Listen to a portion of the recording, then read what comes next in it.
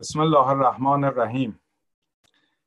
امروز جمعه 22 فروردین 1399 مطابق با 10 آوریل 2020 میلادی و 16 شعبان 1441 قمری در جلسه مجازی مرکز مطالعات اسلامی مفید در تورنتو کانادا هستیم با موضوع تفسیر تنزیلی قرآن سوره تکاثر توسط آقای مسعود ادیب با یک صلوات به استقبال بحث می‌رویم.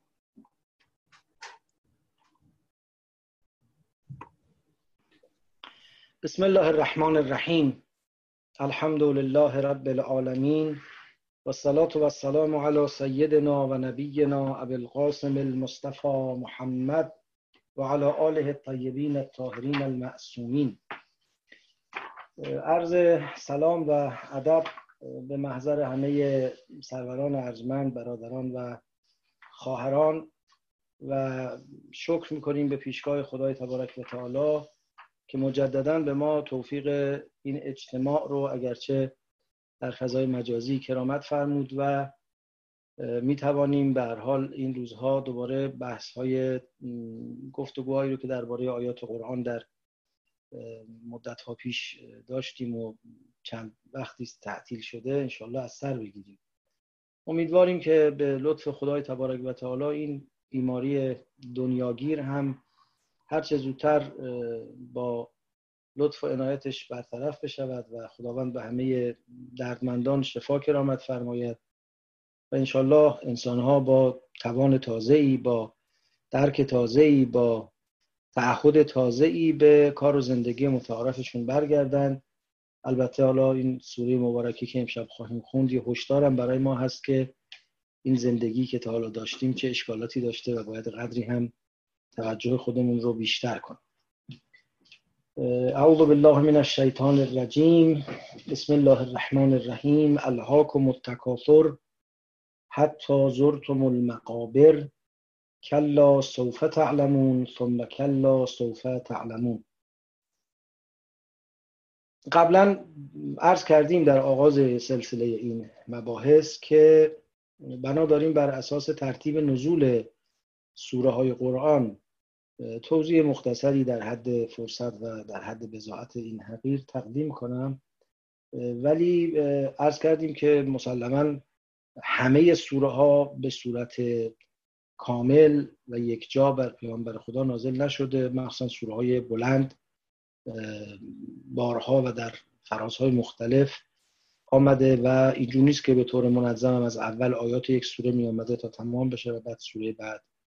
این پیامبر بوده که دستور میداده کدام آیه کجا گذاشته بشه و به این ترتیب هویت سوره ها شکل گرفته. ولی ما چون امکان این که تحقیق کنیم و بفهمیم دقیقاً کدام آیه در چه زمانی و موقعیتی نازل شده رو نداریم، البته از دو طریق در این زمینه تلاش شده کسانی که از طریق به هر حال بعضی فرموله ها و بعضی قواعدی که استخراج کردند یا وضع کردند این کار رو انجام دادن، مثل مرحوم مهندس بازرگان که با یه سری قواعدی که به هر حال پیش بینی کردن یه ترتیبی رو پیشنهاد دادن و طریق دیگر هم از طریق نقل که در طول تاریخ در منابع مختلف درباره اینکه ترتیب نزول چه بوده و ترتیب مصحف چه بوده مطالب زیادی نقل شده است که اینها به هر حال تا حدودی میتونه روشنگر باشه. به هر حال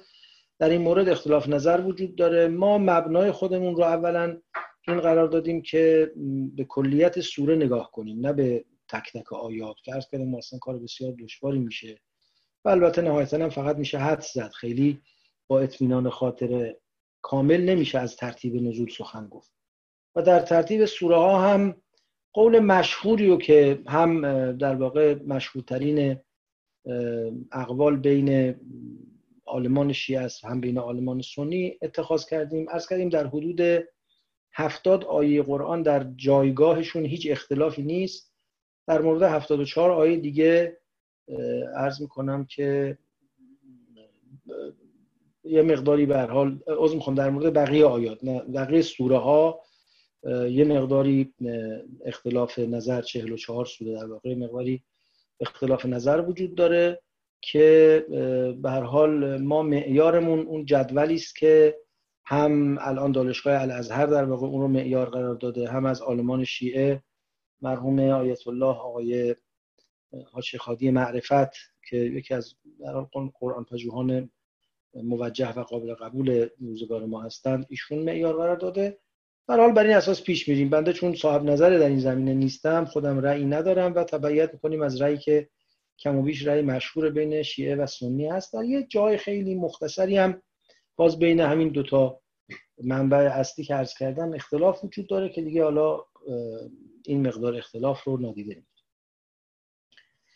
سوره تکاثر بنابر این مبنایی که تا اینجا عرض کردیم جزء سوره های مکی است، چون ما هنوز در آغاز راه هستیم و داریم سوره های مکی رو میخوانیم و بنابر ترتیب مشهوری که عرض کردم در واقع سوره تکاثر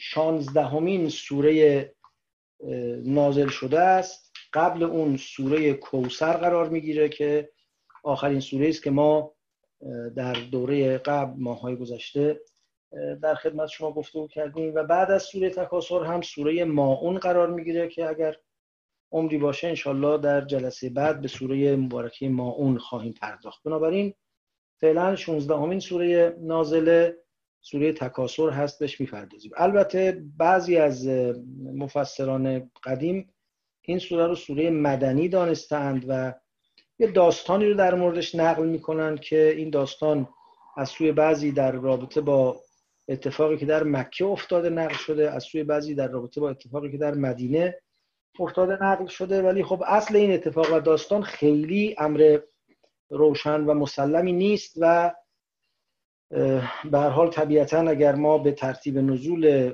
16مین سوره نازله بودن قائل باشیم، باید اون اتفاق رو هم قائل باشیم به این که در مکه افتاده، که این اتفاق برمیگرده به معنای اولین آیه از این سوره. بسم الله الرحمن الرحیم رو که خب قبلا بهش پرداختیم و طبیعتاً دیگه فقط به بقیه آیات هر سوره میپردازیم. آیه اول الهاکم التکاثر. الهاکم از مصدر الها یعنی به لهو واداشتن و لهو یعنی هر کار بی ارزشی که انسان به جای انجام دادن اون کار اصلی و وظیفه اصلی خودش به اون میپردازه، یعنی سرگرمی نابجا. یه وقت ما سرگرمی وقتی میگیم مفهومی است که در این روزگار معاصر ما رواج پیدا کرده که چون غالب انسان‌ها اوقات فراغت بیشتری دارن، به هر حال وضع زندگی و رفاه بشری به سمتی رفته که بالاخره یا آخر هفته‌ها یا آخر روزها یا آخر ماه‌ها بالاخره یه فرصت فراغت از عملی پیش میاد که خب در گذشته‌های دور قشری از جامعه همیشه این فرصت رو داشتن و قشری هم هیچگاه نداشتن. الان هم طبیعتاً برخورداری از این فرصت برای همه یکسان نیست، ولی به هر حال یه فرصتی است. یا مثلا در فصولی که مدرسه‌ها کار نمی‌کنه از اوقات فراغت دانش آموزان سخن میگن و یکی از کارهایی که در این اوقات فراغت انجام میشه سرگرمیه. خب این سرگرمی طبیعتاً با این چیزی که اینجا لهو گفته میشه متفاوته. لهو یعنی مشغول شدن به یک کار دون، کار بی ارزش در مقابل اون کار با ارزشی که باید بهش مشغول باشیم. لذا شاید اگر مثلا بخوایم یکم به معنای دقیق‌تر لهو بپردازیم و البته از قالب فاخر زبانی هم یکم ناچاریم فاصله بگیریم، باید لهو رو حواس پرتی معنا کنیم. حواس پرتی به معنای که آدم از کار اصلیش، اون وظیفه اصلیش، حواسش پرت میشه، میره به سمت بازیگوشی و کارهای بیخود. پس یه نوع بازیگوشی، یک نوع سرگرمی نابجا، یک نوع حواس پرتی و بی التفاتی به آنچه وظیفه اصلی انسان هست و ازش به عنوان لهو میشه یاد کرد. و الها یعنی کسی رو به لهو واداشتن، کسی رو به کاری مشغول کردن، سرگرم کردن، حواس کسی رو پرت کردن. الهاکم، مفعول این الهاکم ضمیری است که به شما یعنی همه ما مخاطبان قرآن برمیگرده و فاعل این الها هم تکاثر هست. تکاثر شما رو مشغول کرده، حواستون رو پرت کرده. از کار اصلی باز داشته، از توجه اصلی باز داشته. تکاسر یعنی چی؟ تکاسر رو می شود هم به معنای فزون طلبی گرفت، هم به معنای رقابت در فزون طلبی. چون تو باب تفاعله و معمولاً در باب تفاعل به افعالی اشاره میشه، یعنی یکی از مضمونهایی که تو باب تفاعل وجود داره افعالی است که درش یک نوع دو طرفه بودن، یک نوع اجتماعی بودن، یک نوع قوام به یک رابطه متقابل داشتن وجود داره. لذا می شود گفت تکاسر یعنی رقابت در فزون طلبی، فزون طلبی متقابل، مسابقه بر سر زیاده خواهی و کثرت رو از آن خود کردن. خب این طبع انسان هست که هر چیزی رو که ملایمشه، مطلوبشه، براش خوشاینده دوست داره داشته باشه و معمولا هم در این داشتن خیلی اندازه نگه نمیداره. از طرفی به حکم عقل معاش احساس میکنه که خب باید برای فردای خودش هم یه ذخیره‌ای داشته باشه و لذا هر نعمتی به دستش میاد اضافه بر این که سعی میکنه از اون نعمت برخوردار باشه، تلاش میکنه که اون نعمت رو یه جوری برای فردای خودش هم ذخیره کنه و یه مقداری از این حرص زدن ما و زیاده خواهی ما به گمان برمیگرده به همین مسئله. ولی حالا جدای از اون حکمی که عقل معاش میکنه، اصلا طبع آدم اینه که دوست داره مرز جلوش نباشه، حد جلوش نباشه، میخواد هر چی رو که داره تا اون جایی که به هر حال نفس داره جلو بره و بی حد و حصر داشته باشه. ما اتفاقا اگر عقلانیتمون نقصان پیدا کنه و رها بشیم در ارضاء تمایلات و خواستها و شهواتمون، معمولا تا به یه مانع طبیعی و تکوینی نخوریم از استیفای آنچه برامون لذت بخشه دست بر نمیداریم. یه چیزی که خوشمون میاد اونقدر میخوریم تا دلمون درد بگیره دیگه. یعنی این مانع طبیعی به ما بگه که بس دیگه، بیشتر از این نخور. یا بچه‌ها رو ببینید بازی میکنن تا از نفس بیفتن.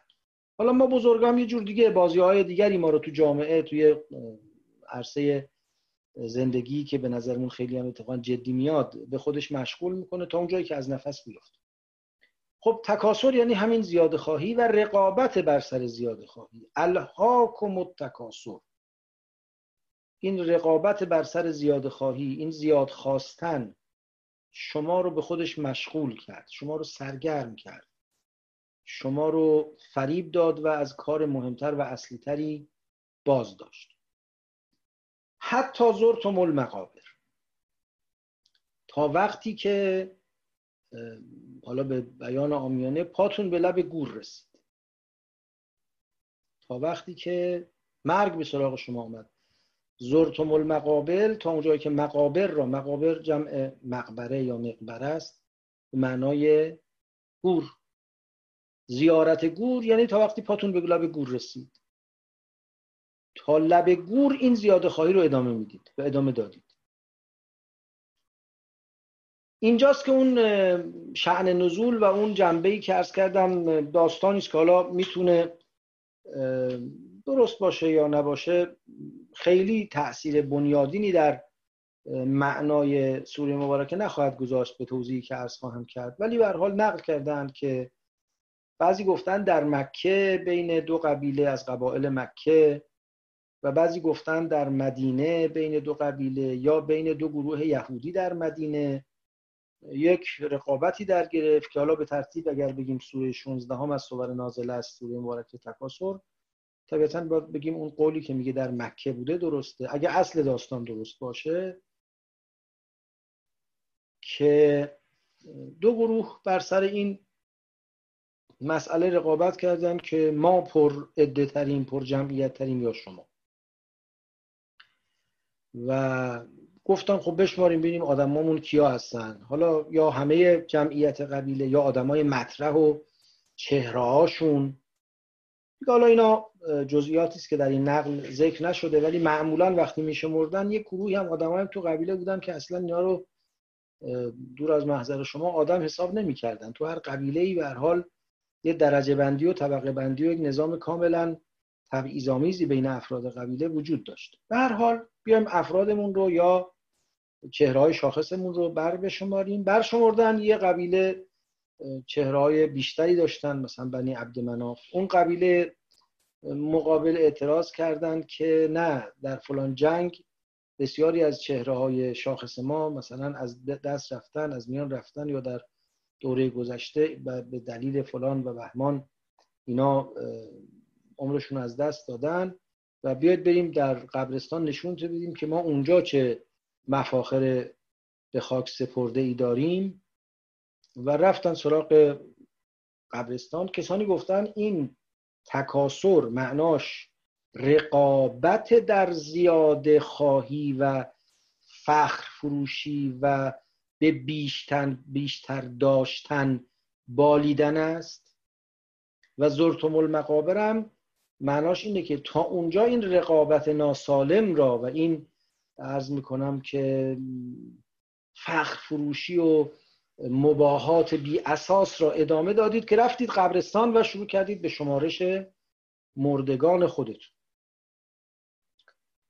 خب این یه نقلیست، ممکن هم هست اینجوری بوده باشه و حتی اگر چنین بوده باشه این معناش این نیست که یه اتفاقی بوده است در گذشته افتاده و تموم شده. انصافاً یه نگاهی کنیم به رفتارهایی که خودمون انجام میدیم در زندگیمون، حالا در واحدهای مختلفی، به عنوان یه واحد کامیونیتی، به عنوان یک قوم، یک ملت، یک گروه مذهبی، یک گروه نمیدونم سیاسی. ببینیم اولا این رقابت و این تنافس و این زیاده خواهی و رقابت بر سر زیاده خواهی چقدر در ما جدی است و بعد ببینیم که چقدر به نبش قبر میپردازیم در این زمینه. یعنی حالا من یه مثال میزنم، البته این مثالی که عرض میکنم رو ممکنه درش بشود اختلاف کرد به جهت اینکه از زوایای مختلفی میشه به این مثال نگاه کرد. من یادتون میاد یا نه چند سال پیش، حالا 5-6 سال پیش،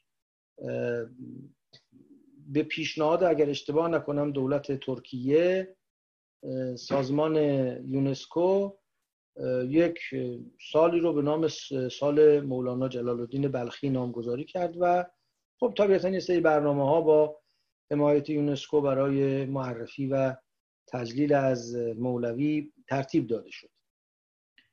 و یادم میاد در اون سال چه افسوس‌ها می‌خوردن عزیزانی در ایران و چه اعتراض‌ها و حتی چه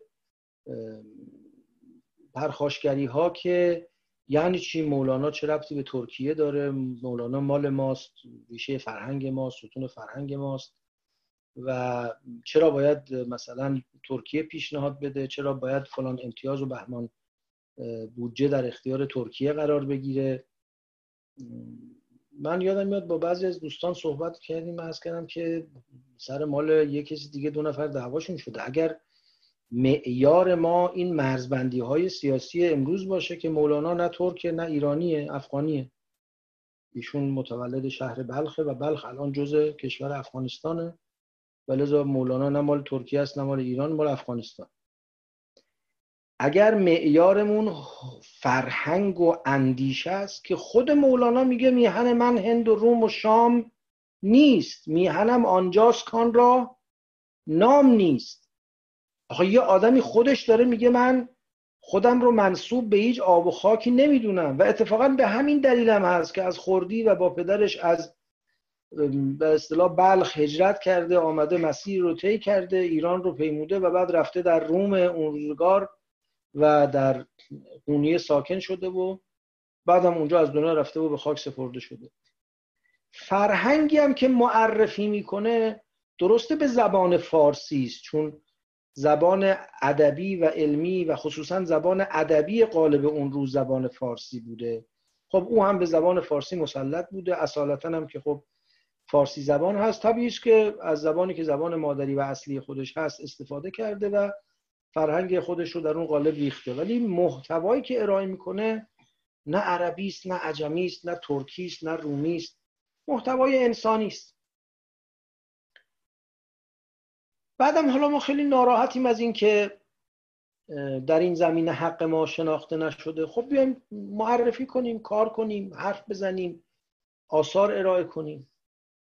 حالا یه نمونه خیلی خیلی ساده و کوچک بوده، من چون میخوام سراغ نمونه‌های بحث برانگیز نرم سراغ این آمدم. بله ممکنه بگید حالا اگه کسی گلایه کنه که چرا ما کوتاهی کردیم، کمکاری کردیم، اون یه حرف دیگری است. ولی این که ما با ملت دیگری، با کشور دیگری دعوا کنیم بر سر اینکه مولانا مال ماست یا مال شماست، خب این به نظرتون نمیاد یه مصداقی از همین زرتم المقابر باشه؟ و از این دست زیاد داریم دیگه، حالا بر سر کوروش و داریوش و عرض میکنم که صفویه و نمیدونم قاجاریه و همینطور قصه ادامه خیلی دردناکی داره. ولی واقعش اینه که داستان فقط داستان بر سر مقابر رفتن نیست. به نظر میاد این زرتم المقابر، اون تفسیری که بسیاری از مفسران پسندیدن از جمله مرحوم علامه طباطبایی، تفسیر درست‌تر همین است که زرتم المقابر به معنای رسیدن به لب گور باشه و تفسیر درست‌تری که با مجموعه این سوره سازگارتر هست همینه که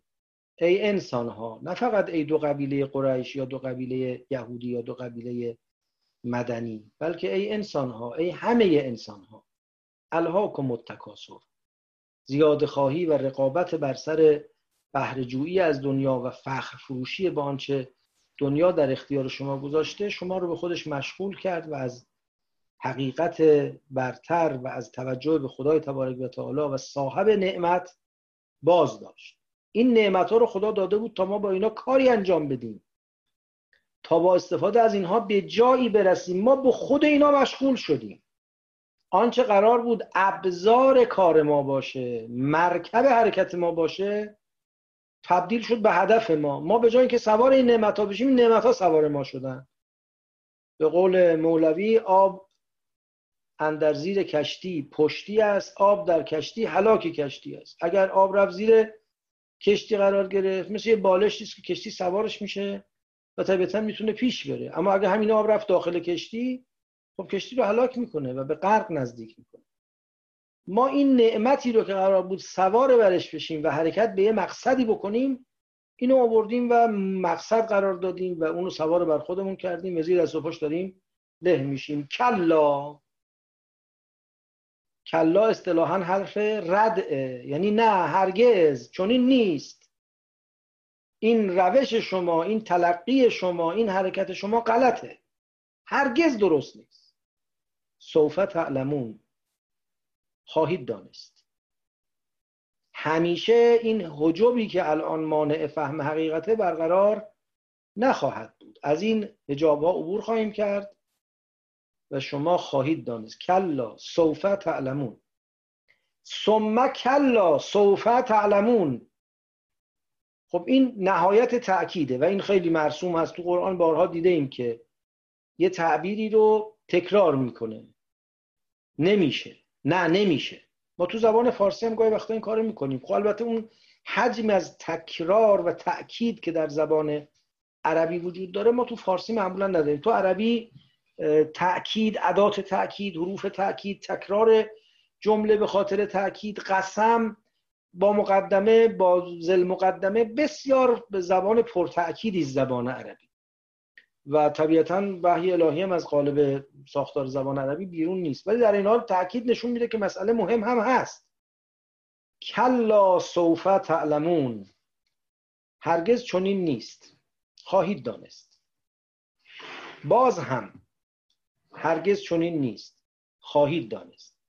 بعضی گفتن البته این دوتا تعلمون میتونه یکیش مثلا به اینکه بعد از مردن خواهید دانست باشه و یکی دیگه به این که مثلا در قیامت خواهید دانست باشه یا وقتی با عذاب مواجه شدید خواهید دانست باشه. خب این هم ممکنه باشه. اینا از جانب مفسرین گفته شده، حدس‌هایی خب یه قدری جنبه ذوقی داره، ولی به هر حال اونی که قدر مسلم که نمیشه از این دیگه کمتر فهمید این که تکرار و تأکید است بر این که این پرده ها کنار خواهد رفت و خواهید دانست. خیلی زود با نتیجه این تلقی غلطتون از زندگی و حرکت غلطتون در زندگی آشنا خواهید شد. کلا، مجددا، نه، هرگز چنین نیست. لو تعلمون علم الیقین لترون الجحیم. مفسرین در اینجا به دو دسته شدند.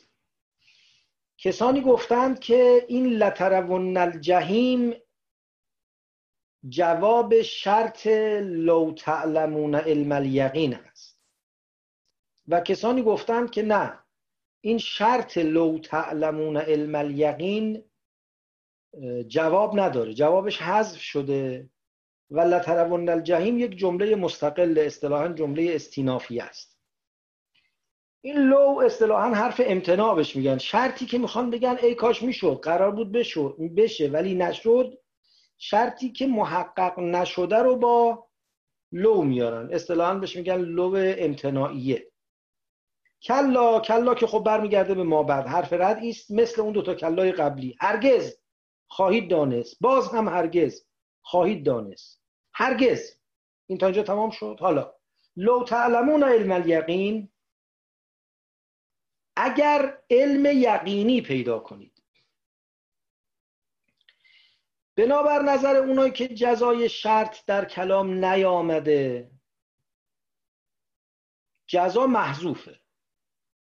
خب از سیاق کلام باید اون جزا رو حدس بزنید که اگر علم یقینی پیدا کنید، یا اگر این به تعبیر درست‌تر، چون لو در واقع امتناعی است، اگر علم یقینی پیدا می کردید پشیمان می شدید، یا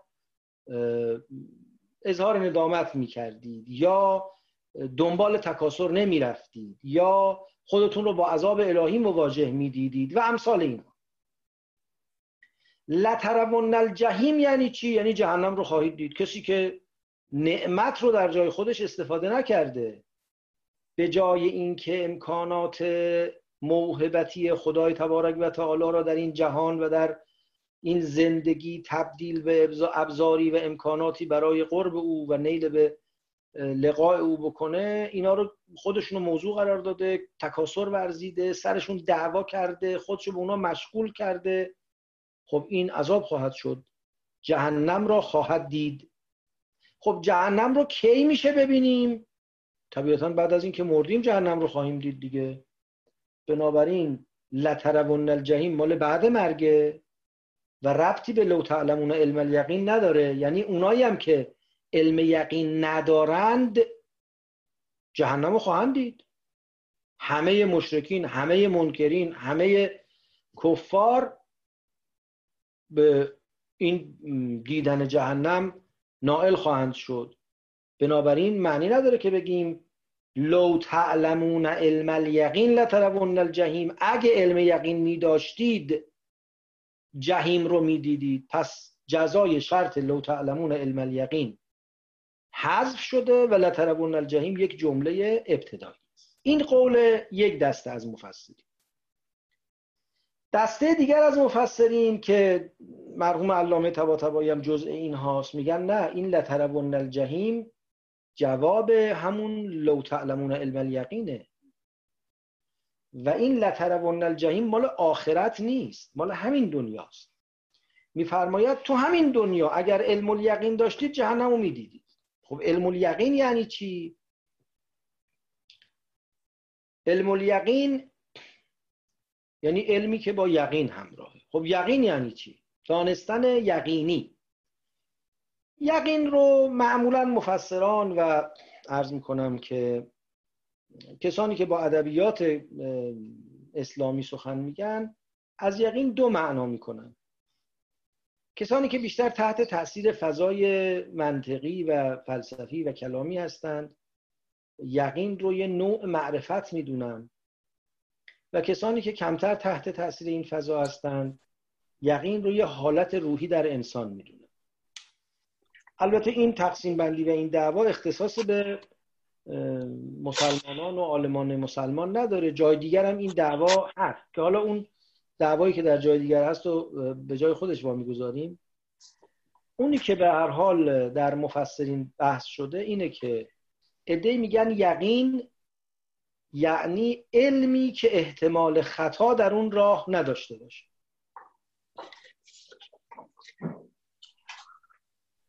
و بر این اساس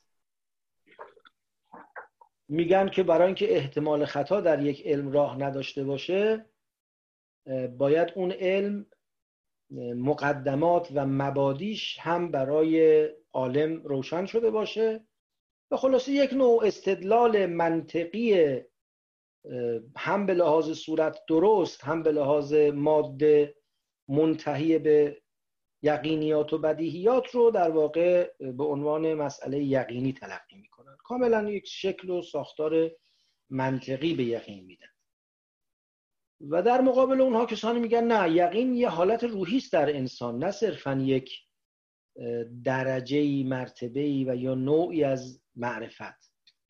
اون حالت روحی است که انسان نسبت به موضوع معرفت خودش یک نوع آرام و قرار داره، یک طمأنینه‌ای در دلش ایجاد شده. موضوع معرفت به اصطلاح به دلش نشسته، توی شخصیتش تأثیر گذاشته و به او یک آرامش و قراری داده.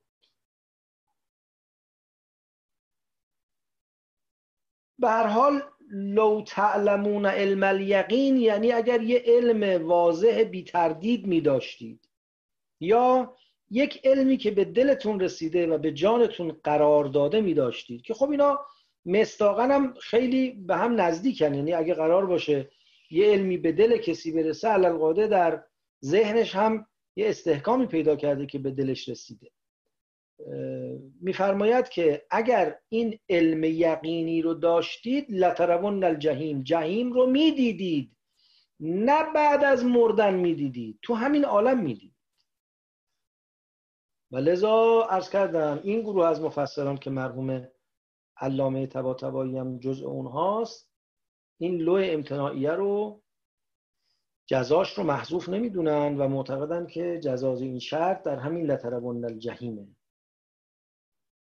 خب این حالا در تجارب انسان‌ها، در تجارب مکاتب مختلف فکری بشر، مذاهب مختلف، رؤیت‌های از این دست زیاد گزارش شده. در روایات اسلامی در این که شنیده اید که یه روز رسول خدا به مسجد آمدن، یکی از اصحاب صفه رو دیدن که رنگ زردی و رنگ پریده‌ای و چشمای به گود افتاده‌ای و حال پریشانی داره. رفتن پیشش گفتن که چرا اینجوریه، چرا حالت اینجوره؟ طرف گفت که به یقین رسیدم و یقین من رو به این حال انداخته. حضرت فرمود خب علامت یقینت چیه؟ برای چی میگی به یقین رسیدی؟ گفت برای اینکه دیگه نه تاب خوردن دارم نه تاب خوابیدن دارم، شب‌هام به بیداری میگذره و نمیتونم اصلا از دنیا برخوردار بشم. اهل بهشت رو میبینم که در نعمتند، اهل جهنم رو میبینند که در عذابند و شمه‌ای از احوال خودش برای رسول خدا باز گفت و پیامبر تایید کرد که آره این حال خوشی تو داری ولی اینو با کسی در میان نگذار، این گفتنی نیست، برای خودت بماند. و حالا بنابر بعضی نقل‌ها اون گفت یا رسول الله میخوای الان بهت بگم از این افرادی که دور و بر تو هستن کدوم اهل بهشتن کدوم اهل جهنم؟ و پیامبر فرمودند که نه نگو. با در واقع گزیدن لب اشاره کردن به اون که سکوت کن و نگو که بهشتیان و جهنمیان در این میان چه کسانی هستند. و اون فرد از پیامبر خواهش کرد که برای من دعا کنید شهید بشم و پیامبرم براش دعا کرد و اون فردم بعد مدتی در یکی از جنگ‌ها به شهادت است.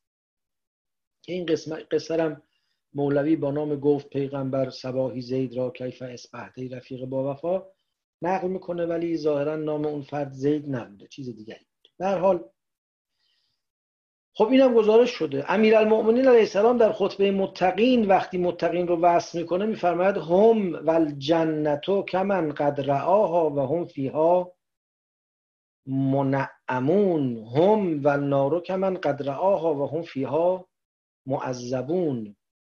حالا اگر حتی بگیم که این لترون الجحیم به معنای تحت اللفظی کلمه، به معنای صریح کلمه نیست و یک گونه‌ای در واقع استعاره درش هست، و منظورش از رؤیت واقعا دیدن به معنای معاینه و مشاهده نیست.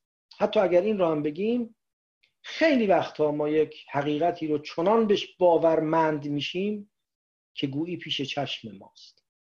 یعنی حتی کسی در این که میشه در این دنیا آدمایی باشن به جایی برسن که چهره ای، پرده ای از عوالم غیب رو ببینن، اگه کسی حتی این رو هم نخواد بپذیره، میشه در این دنیا به معرفتی رسید که چنان آشکار و واضح و روشن برای ما حاصل میشه که گویی پیش چشم ماست. باورداشتنی عینی، باورداشتنی پیش چشم. اگر علم یقینی به مدعای دین، به آموزه های دین، به چرایی وجود خودتون، از کجا آمدن وجود خودتون پیدا می کردید، جهنم رو می دیدید. و طبیعتا اگر جهنم رو می دیدیم جور دیگری زندگی می کردیم. ما یک آثاری از یه بیماری که نمیدونیم خواهیم گرفت یا نه، و اگر بگیریم نمیدونیم اون به اصطلاح ورژن قویشو خواهیم گرفت. حالا نمیدونم در مورد ویروس هم ورژن میشه گفت یا نه، منو اصلاح کنید یا اشتباه میگم. اون چون میگن انواعی از ویروس کووید 19 وجود داره، قوی و ضعیف، و آیا یه ویروس تقویت شده رو خواهیم گرفت که جدی ما رو درگیر کنه، یا ممکنه یه ویروس ضعیف بگیریم با یه علائم مختصری تمام بشه بره. و اگر ویروس قوی رو بگیریم آیا در مقابلش تاب خواهیم آورد یا نه؟ و تازه اگه تاب نیاریم، اگر من ویروس کووید 19 رو بگیرم، ورژن قویش هم بگیرم، درگیری جدی هم پیدا کنم و تاب نیارم، خب میمیرم به بهشت. ما چی میشه مگه؟ خب میمیرم. این همه آدم تو دنیا مردن از اول خلقت تا حالا، منم یکی. حالا هم نمیرم، 2 سال دیگه، 5 سال دیگه، 10 سال دیگه، 2 روز دیگه. مگه قرار بوده نمیرم؟ اتفاقا مادرم منو زایده که یه روزی بمیرم. به تعبیر امیرالمؤمنین لدو للموت، بزایید برای مردن. هیچ کس به دنیا نمیاد که بمونه. خب آمدم که بمیرم. حالا ببینید چقدر زندگیمون عوض شده با همین احتمالی که تازه اگه اتفاق بیفته خیلی چیز مهمی نیست. اگر لترون الجحیم میشد، اگه این باور جدی میشد، جور دیگری زندگی میکرد.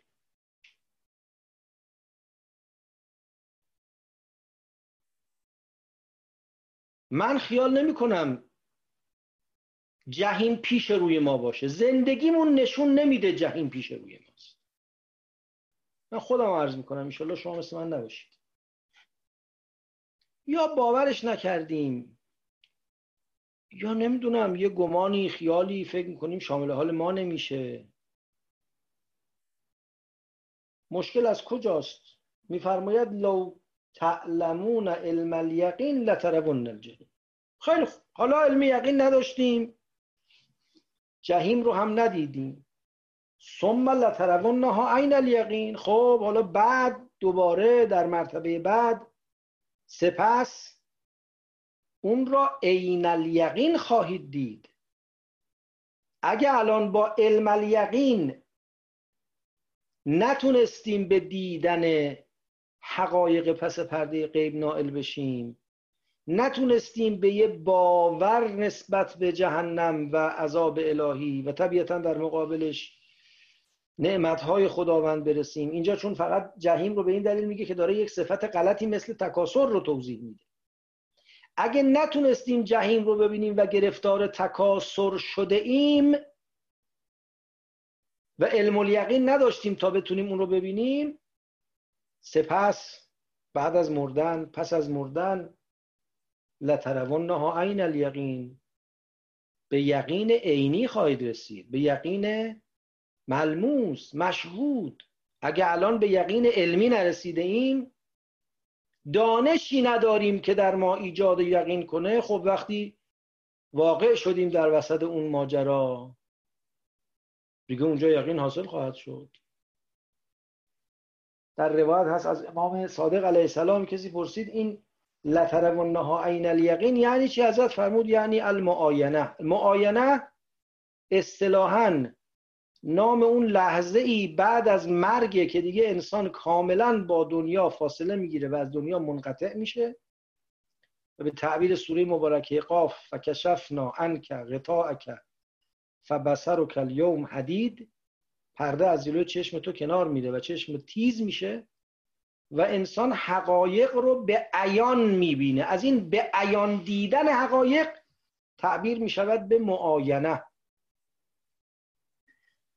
ثم لترونها عین الیقین، در مرتبه بعد اون را با عین الیقین خواهید دید. حالا اگر این لترون الجحیم رو گفتیم مال بعد مردنه، اونایی که اینجوری گفتن که این لترون الجحیم مال بعد از مرگه، ثم لترونها عین الیقین مال قیامت یا مال اون وقتی است که انسان‌ها دیگه به بهشت میرن یا به جهنم میرن و مواجه میشن با خود حقیقت، نه با علم حقیقت، نه با دانستن حقیقت، بلکه با چشیدن حقیقت. اما کسانی که میگن نه این لترون الجحیم میتونه در همین عالم اتفاق بیفته، میگن خب طبیعتاً بله، این رؤیت مستند به علمه و حالا یا ناشی از علمه یا تشبیهی از درجه بالای علم که گویی اون حقیقت پیش چشم ما حاضره، اما همین حقیقتی که اینجا بهش علم داریم ولو علم یقینی داریم، یه روزگاری معاینه اتفاق خواهد افتاد، به عینش خواهیم رسید و اون رو از نزدیک در وجود خودمون خواهیم یافت، از نزدیک خودمون رو در بحبوحه اون واقعیت خواهیم یافت و از این تعبیر کردند به عین الیقین. ثم لترونها عین الیقین ثم لتسألن یومئذ عن النعیم. بعد مسلماً از شما خواهند پرسید در اون روزی که عین الیقین حاصل بشود، از شما در مورد نعمتها سوال خواهد شد که با نعمتها چی کار کردید، با نعمتهای خداوند چه کرده اید. این آیه آخر در واقع بحث رو یه جوری کاملا مرتبط میکنه با آیه اول. آیه اول بحث این بود که شما به تکاثر پرداختید. تکاثر در نعمت و خیر انجام میشه. آدم که دنبال تکاثر شر نمیره، آدم که رقابت نمیکنه برای اینکه گرفتاری‌های خودشو، ناملایمات خودشو، محرومیت‌های خودشو بیشتر کنه، معمولا رقابت میکنه برای اینکه برخورداری‌های خودش رو بیشتر کنه. لذا معمولا اون موضوعی که زمینه تکاثر درش فراهم میشود نعمت است. ما رقابت میکنیم برای افزونی نعمت. خب بعد به ما میگن خیلی خوب، شما که اینقدر دست و پا میزدید نعمتتون افزون بشه، با این نعمت‌ها چیکار کردید؟ باید جواب بدین. اون وقت احساس میکنیم ای بابا، حالا غیر از این که خود زیاده خواهی از یک سوء سریره‌ای، از یک روش غلطی، از یک اشکالی در شخصیت ما ناشی میشد و جدای از این که برای این تکاثر چه پدری از خودمون در آوردیم و خودمون رو بدبخت و بیچاره کردیم و جدای از این که این تکاثر ما رو از چه کارهای ارزشمند درست دیگری که برای اونها آفریده شده بودیم باز داشت. از همه اینها که بگذریم، فرض کنیم که خیلی خوب و راحت و بهداشتی و بی دردسر یک بارانی از نعمت بر سر ما بارید. خب باید جواب بدیم هر که بامش بیش برفش بیشتر.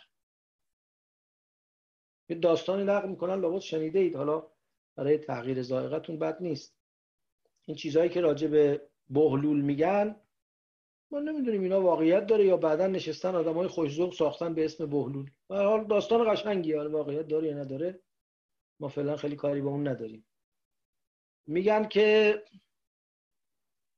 یه بحثی شد بین بهلول و هارون الرشید بر سر این که سوال و جواب قیامت چجوریه. بهلول به هارون الرشید گفت واقعا میخوای بدونی؟ گفت آره واقعا میخوام بدونم. گفت خب من بهت میگم چیکار باید بکنی، دستور بده یه اجاق ببندم، یه سینه مسی، یه تابه بزرگ مسی بیان روش بذارن و زیرش آتیش کنن. وقتی اون تابه حسابی داغ شد، بهلول به هارون گفت خب حالا برو بالای تابه، اول خودتو معرفی کن، بعد بگو چی داری، بعد بگو چی کار کردی، چه برخورداریایی داشتی، یه گزارش کامل از وضعیت خودت بده. هارون تا رفت بالا بگه سلطان ابن سلطان ابن سلطان و الخاقان ابن خاقان ابن خاقان، سوخت و دادش در آمد پایین. گفت این که نمیشه، اینجا اصلا نمیشه. یه دقیقه وایساد، خودم نتونستم معرفی کنم. بهلول گفت خب اینجوری باید قیامت جواب بدی. گفت خب تو راست میگی، تو خودتو معرفی کن ببینم. گفت باش. پرید بالای سینی، گفت بهلول خرقه نون جو و سرکه آمد پایین. گفت کلک زدی؟ گفت نه، من اسمم بهلوله، بابام کیه، ننم کیه، سمتم چیه، خاقان ابن خاقان و سلطان ابن سلطان ندارم. یه خرقم همه از دار و ندار منه، لباسی که تنمه، بعدم کنج خرابه ها میخوابم، خوراکم هم نون جو و اگه گیرم بیاد در سرکه. تمام شد.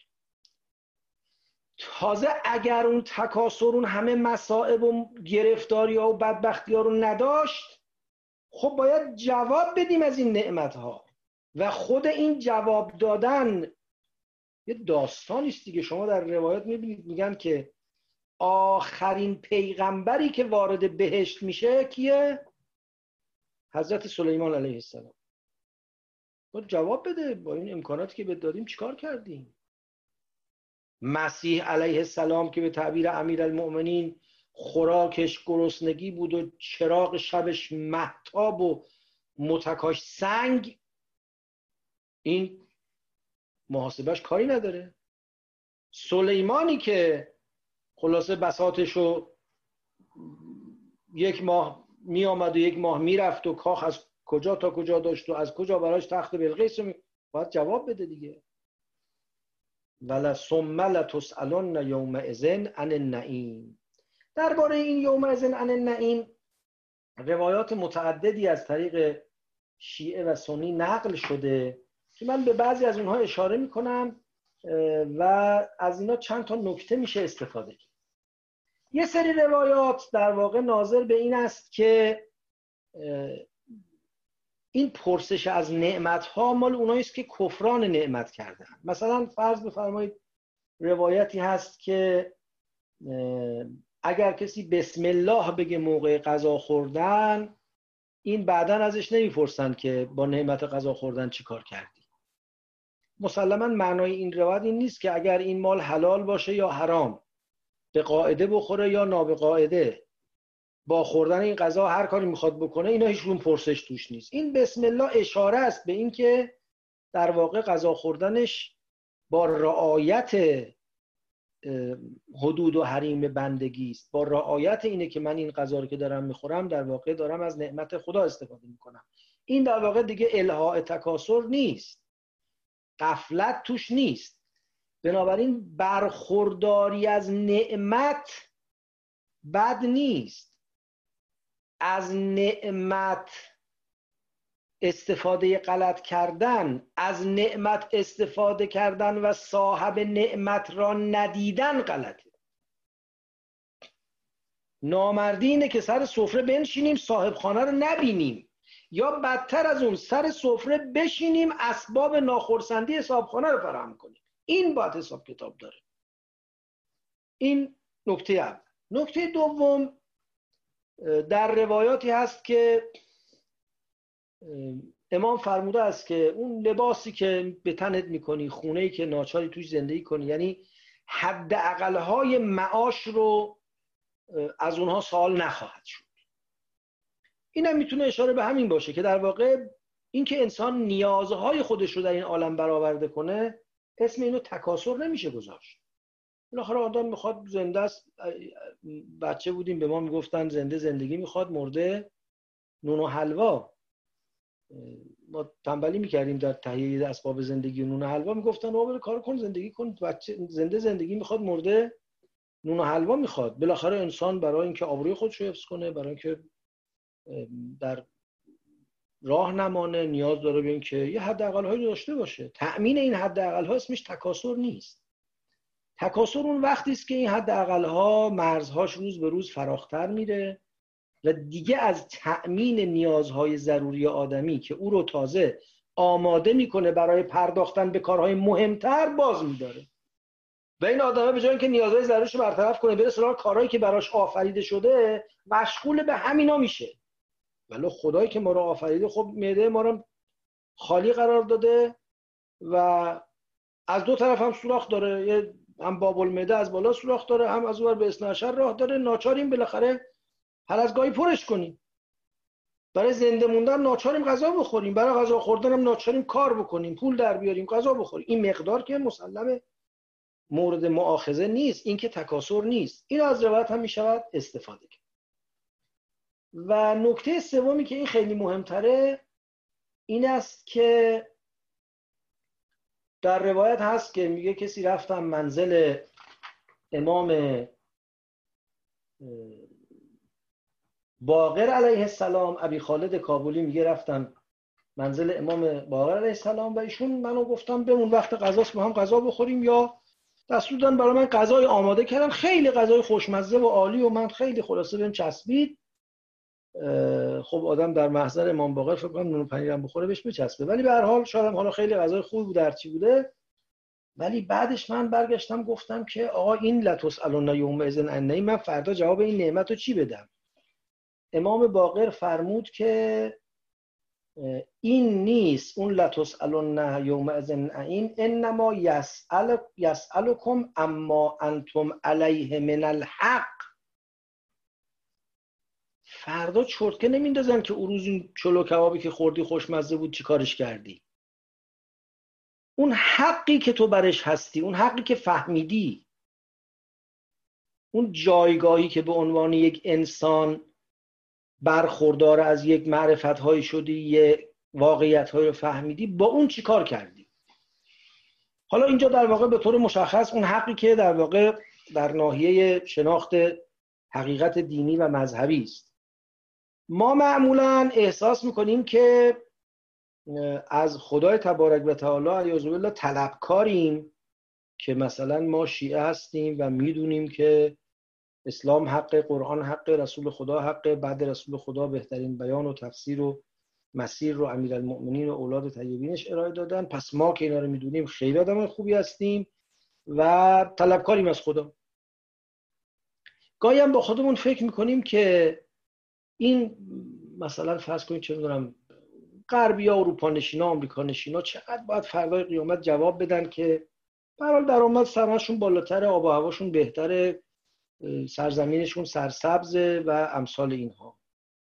از این روایت برمیاد که نه خیر، اتفاقا ما بیشتر باید جواب بدیم. این برخورداری ها در مقابل آنچه ما ازش برخوردار شده ایم مسئولیت کمتری ایجاد میکنه. اون که حقیقت رو فهمیده و دنبال تکاسر میره خیلی گرفتاریش بیشتر از کسیه که خب یک نعمت دنیایی خواسته یا ناخواسته نصیبش شده و با غفلت خودش از حقیقت باز مونده. و از جمله باز در روایت هست که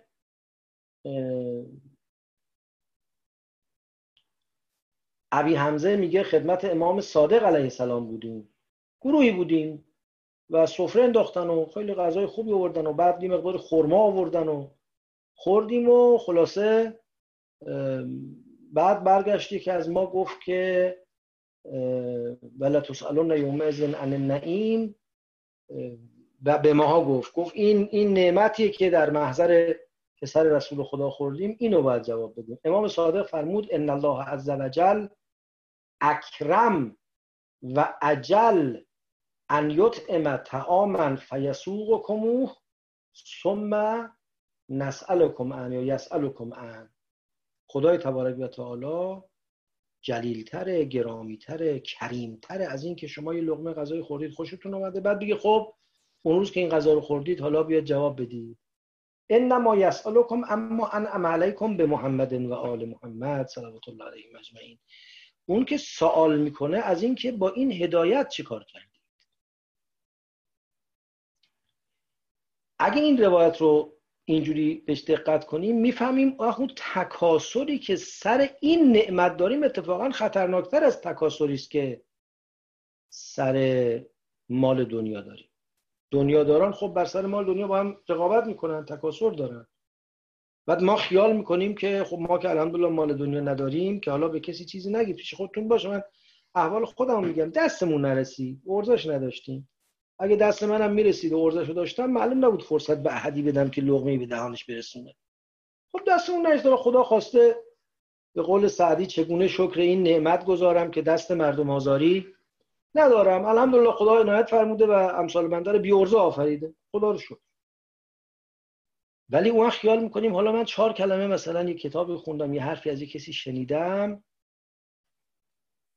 باید اینجا تفاخر کنم، باید اینجا قیافه بگیرم، باید بگم این منم طاووس علین شده.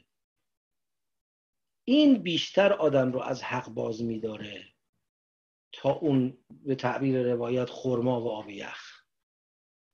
چون یه جایی داره که امام صادق به ابو حنیفه فرمود ابو حنیفه این به نظر لتسالون یومئذ عن النعیم چیه؟ او گفت خرما و آب یخ. خب بنده خدا از ایران الاصل بود، رفته بود عراق، هوای اونجا گرم و بالاخره آب یخ خیلی بهش میچسبید.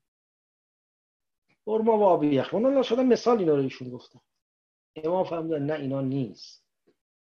گفت جونم به قربونت چیه پس؟ امام فرمودن ما پیغمبر و خاندان پیامبر، پیغمبری که امت رو از دشمنی باز داشت، از تفرقه باز آورد، اینا تو متن روایته، عداوت‌ها رو به دوستی‌ها تبدیل کرد. حالا ما بیایم سر میراث همون پیغمبر، سر پیام همون پیغمبر، به اسم اون پیغمبر با مردم دعوا کنیم. خب ولی تسالون یومئذ عن النعیم، این قسمت اخیرش بیایم دعوا کنیمش دیگه روایت نیست، من عرض بنده است. امیدواریم که خدای تبارک و تعالی به ما بیداری بدهد، نعمت‌های او رو نعمت ببینیم و قدردان باشیم و بندگی کنیم و خدا به ما فهمی از حقیقت عنایت بفرماید، مرتبه‌ای از یقین کرامت بفرماید که تا در این دنیا هستیم چشممون به جایی باز بشود، حقیقتی رو ببینیم، یا اگر نمیبینیم دلمون به سوی حقیقت گشوده بشه و گویی حقیقت را در مقابل چشم خود داریم، اون رو مراعات کنیم و لحاظ کنیم تا فردای قیامت در پاسخ سؤال ولا تسألن یومئذ عن النعیم در نمانیم. ایام گرامی ماه شعبان هست، 16 شعبان بوده است، ایام ولادت ولی الله الاعظم هست، در آستانه ماه مبارک رمضان هستیم. از همه دوستان التماس دعا داریم از خدای تبارک و تعالی برای همه دوستان، همه عزیزان، همه بندگان خودش خیر طلب میکنیم و امیدواریم که آماده بشیم برای ماه رمضان و بتونیم در ماه مبارک رمضان هم از بهره‌های الهی برخوردار باشیم. و السلام علیکم و رحمت الله و برکاته. بسیار ممنون. آقای تیماچی بفرمایید.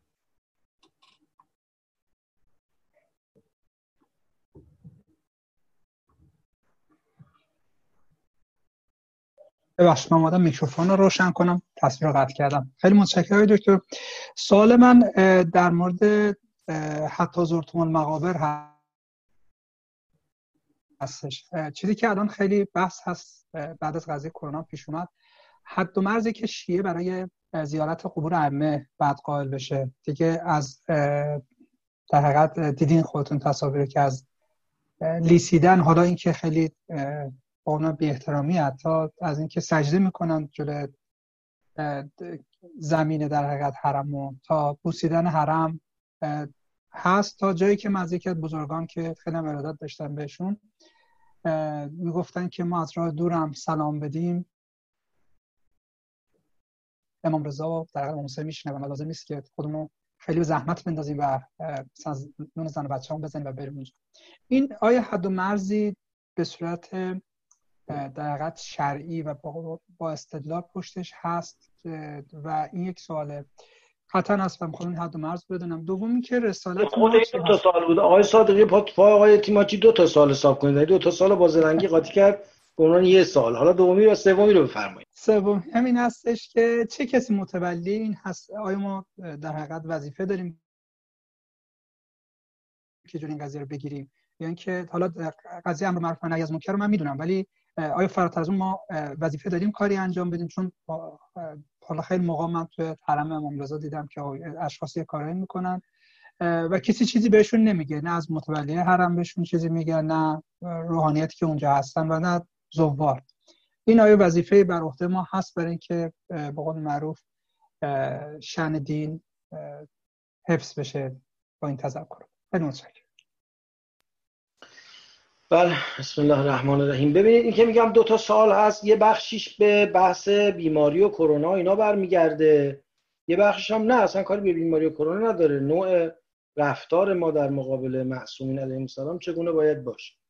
اون بخشش که به بیماری و کرونا برمیگرده به گمانم پاسخش کم و بیش روشنه، یعنی حالا در قبال یه سری حرکت‌های انصافاً نمیدونم بگم جاهلانه بگم کودکانه که کسانی انجام دادند، خب علما حرف زدن، بیانیه دادن، مراجع اعظام، شخصیت‌های علمی و تقریباً از معدود مواردی است که نزدیک به اجماع شد در میان عالمان که همه یک صدا یک چیز رو گفتند و یه معدودی هم اگر چیزهای دیگری از عالمان گفتن، من کاری به حالا اون که میره لیسته و در حرم رو میشکنه و فحاشی میکنه اون که اصلا اجازه بدید درباره‌اش سخن نگیم. اگه معدودی هم حالا گفتن نه مثلا باید حرم‌ها باز باشه یا نماز جمعه برقرار باشه، در مثلا حالا چه می‌دونم توابع قم کسی گفت، یا در چابهار یا در زاهدان یا در کوفه افراد اینو گفتن، ولی خب اونا هم نمیگفتن که به هر قیمتی باید باز باشه، میگفتن نه میشه مثلا با فاصله گذاری درستش کرد و یه بهانه‌ای می آوردن. ولی به هر حال این قولی است که تقریبا جملگی برانند و اون این که اعمال دینی، اون مناسک دینی، حالا زیارت که جزو مناسک بسیار ارزشمند استحبابی است، حتی مناسک وجوبی با خطر و ضرر و آسیب اگر مواجه بشه یا کلا تعطیل میشه، ملغا میشه یا محدودیت‌هایی درش پیدا میشه. خب آدمی براش سجده رفتن ضرر داره، سجده نمیره، نمازشو با اشاره سجدهشو برگزار میکنه، دیگه از نماز مهمتر که ما نداریم.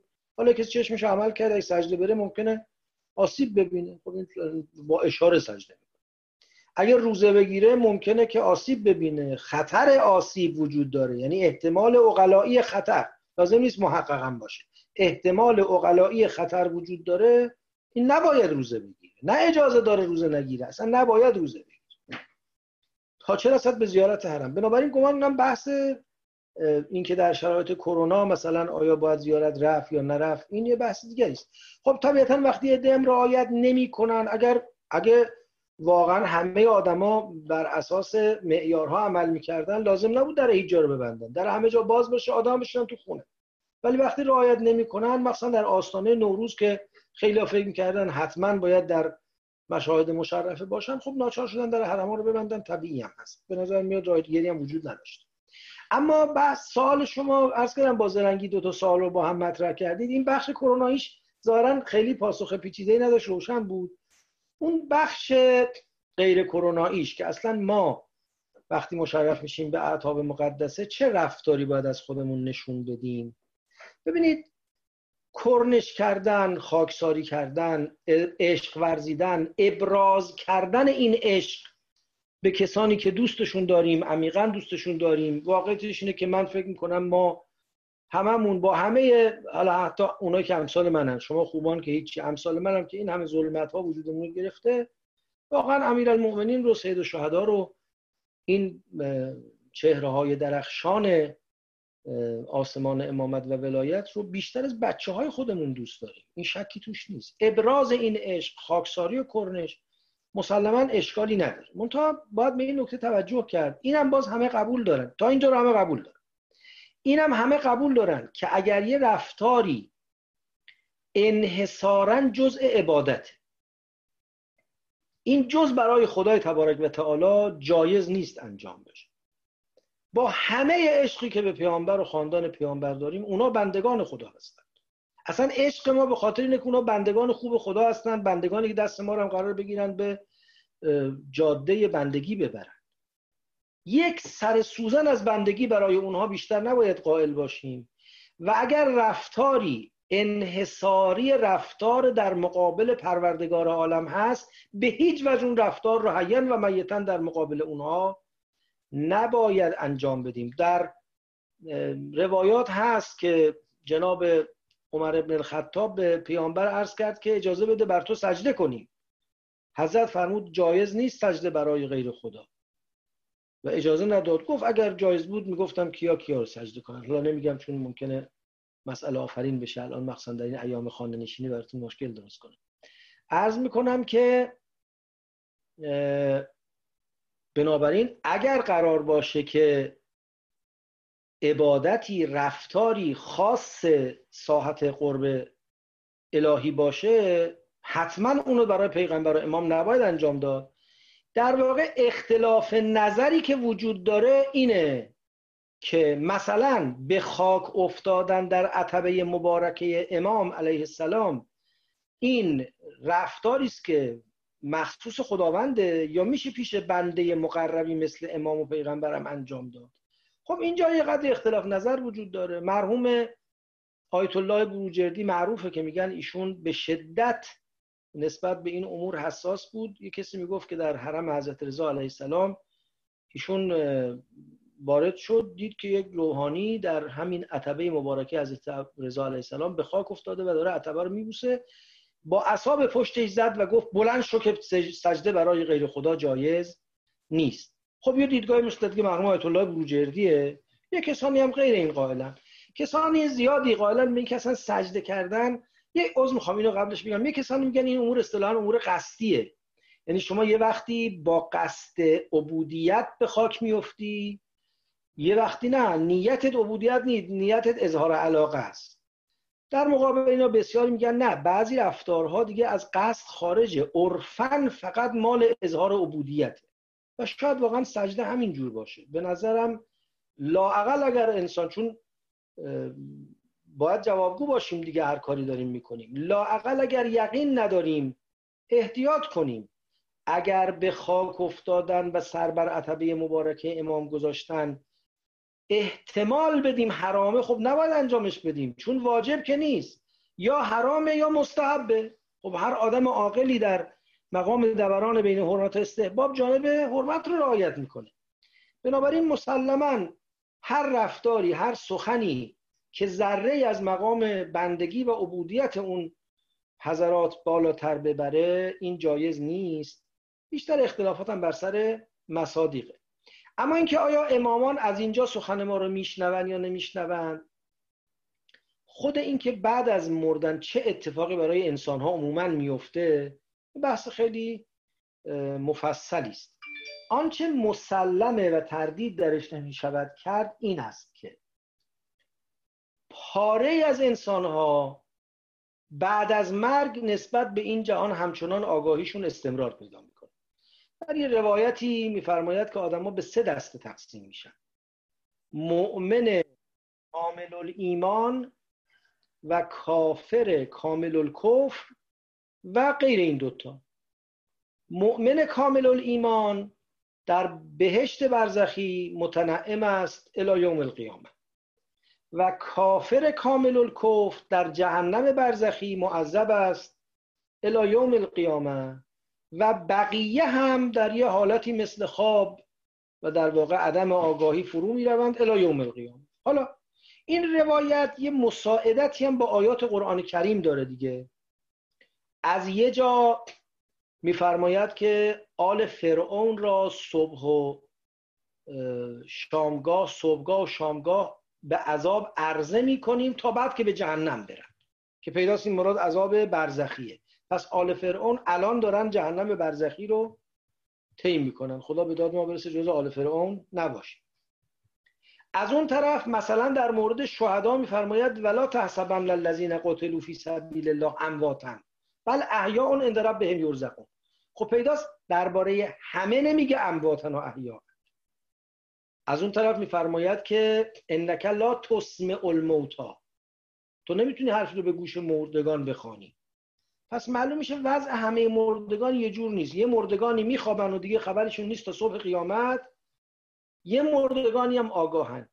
اگر قرار باشه یه مردگانی آگاه باشن و در جنبه مثبت و در بهشت برزخی باشن، علالقاده اونایی هستن که در این دنیا به یک درجه ای از معرفت، به یک درجه ای از حقیقت، به یک درجه ای از ایثار، به یک درجه ای از کمال رسیدن که به هر معیاری حساب کنیم ائمه اهل بیت علیهم السلام جزو اونا هستن. پس نه فقط ائمه اهل بیت علیهم السلام، شهدایی که واقعا با نیت خالص در راه خدا شهید شدن، صدیقین و صالحین، خیلی دیگه هستن که می شود با اونها سخن گفت و سخن ما رو می شنوند و حالا خوش به حال کسی که بتونه جواب اونها رو متوجه بشود. بنابراین به نظرم این حرف با مبانی قرآنی و مبانی دینی سازگار است اگر بگیم که حضرت رضا علیه السلام، امیرالمومنین علیه السلام روحشون به این عالم اشراف داره. حالا دیگه علالقاده درجات اشراف ارواح مختلف فرق میکنه، ما دیگه خبر نداریم که چگونه است این جزئیات رو، مگر خودشون توضیح داده باشن. ما از این چیزا خیلی سرمون در نمیاد، ولی اونی که برمیاد و از هم با مبانی قرآنی سازگاره، هم با عقل جور در میاد، هم با روایت جور در میاد، اینه که اونا اشراف دارن و اگر اشراف دارن پس میشه با اونا سخن گفت. این که ما میریم عتبه مبارکه رو زیارت میکنیم و نزدیک میشیم، اون خب یه آثار و برکات و در واقع اهداف دیگری داره خیلی مفصل که در جای خودش باید بحث بشه، ولی اونی که مسلمه ابراز ادب و ارادت از بعید هم امکان پذیر هست. و اما این که حالا ما سوال سوم، ما در مقابل اینجور آدم‌ها چیکار باید بکنیم؟ این همین عمومات نهی از منکر دیگه. اگر میتونید نهی کنید، اگر میدونید که اون میفهمه داره کار غلط میکنه، چون نهی از منکر یکی از شرطاش اینه که اون کسی که این کارو میکنه اون رو منکر بدونه. اون به خیال خودش داره فکر میکنه به افضل قربات داره عمل میکنه، تازه خیلی هم خوشحاله که چقدر کار خوبی کردن. اگه میتونید نهیش کنید یا میتونید آگاهش کنید بکنید، اگر نه خب دیگه باید ببینیم چیکار میشه کرد دیگه. مثل هر منکر دیگری، این که حالا آدم دعوا کنه و قمه بکشه و آقای بروجردی ممکنه اشاره اساس کاری بکنه که 100 سال یقه درانی امثال بنده نمیکنن. برای باید ببینم توان من چقدر دیگه، خارج از بقیه نظام امر معروف و نهی از منکر نیست.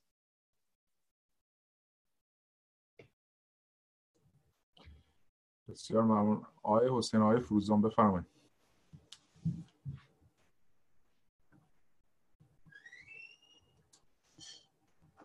بله خیلی ممنون و متشکرم. عرضم به حضور شما سوال من درباره کلمه نعیمه که نعمت‌ها معنی فرمودین، اگه ممکنه یه توضیحی در این مورد بفرمایید از لحاظ ادبی.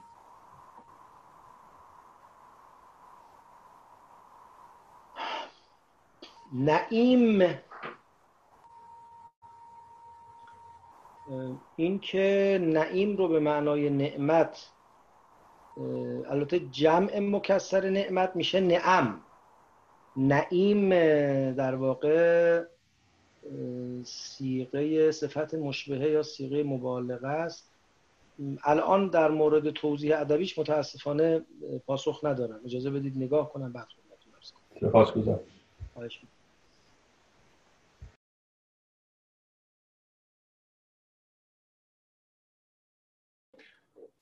خب من سوال دیگه کسی رو نگرفتم که برای سوال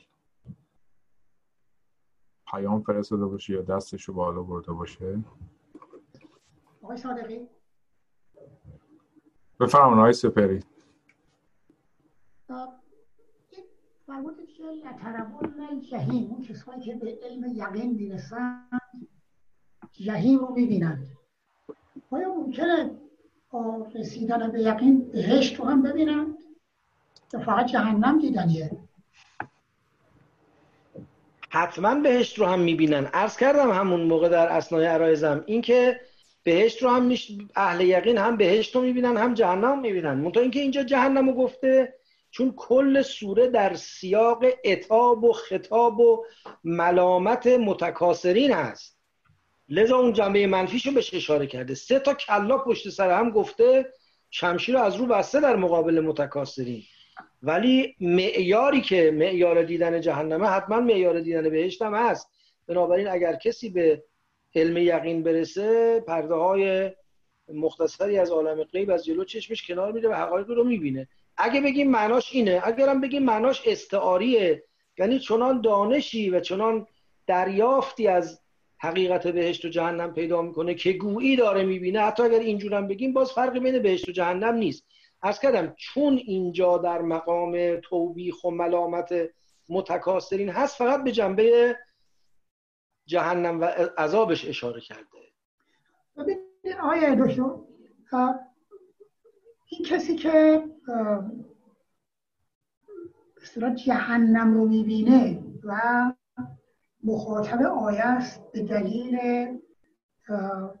انجام کارهای ناصالح، این قاعدتا در دنیا این جهنم رو نمیبینه.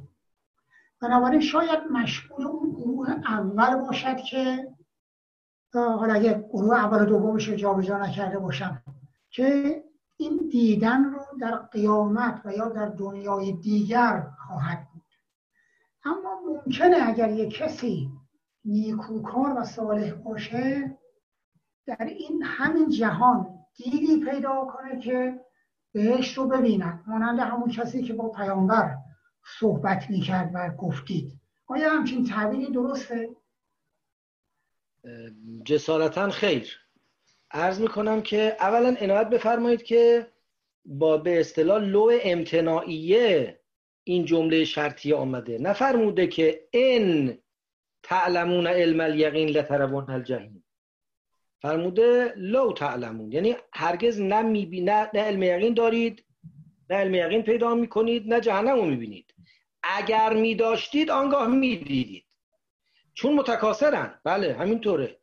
اونی که دنبال تکاسر رفته و نعمت خداوند را به عنوان عرض میکنم به حضور شما اسباب تفاخر و تکاسر بهش نگاه کرده، این حتما علم یقین پیدا نمیکنه و حتما جهنم رو نخواهد دید. اما همین آدم اگه علم یقین پیدا میکرد که دیگه دنبال تکاسر نمیرفت و اون وقت جهنم رو میدید. این نکته اول. نکته دوم، جهنم رو میبینید معناش این نیست که لزوما خودتونم اهل جهنمی.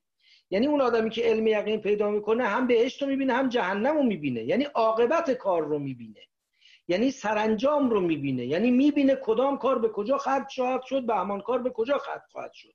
میبینه که خوبی و صلاح و درست عمل کردن و صدق و بندگی کردن به بهشت ختم میشه و تجاوز و تعدی و تکاسر و تباهی به عرض میکنم که جهنم ختم خواهد شد. بنابراین اینجور نیست که اهل کار خوب بهشت رو میبینن، اهل کار بد جهنم رو میبینن. نه، اصلا بحث اهل کار خوب و اهل کار بد نیست، بحث کسی است که به علم الیقین رسیده. یعنی آدمای خوب و صالحی که به علم الیقین نرسیدن هم جایی رو نمیبینن. آدمی که به علم الیقین رسیده و هم بهشت رو میبینه هم جهنم رو میبینه. منتها چرا اینجا فقط جهنم رو فرموده؟ چون میخواد تناسب داشته باشه با توبیخ و ملامتی که از متکاسرین داره میکنه.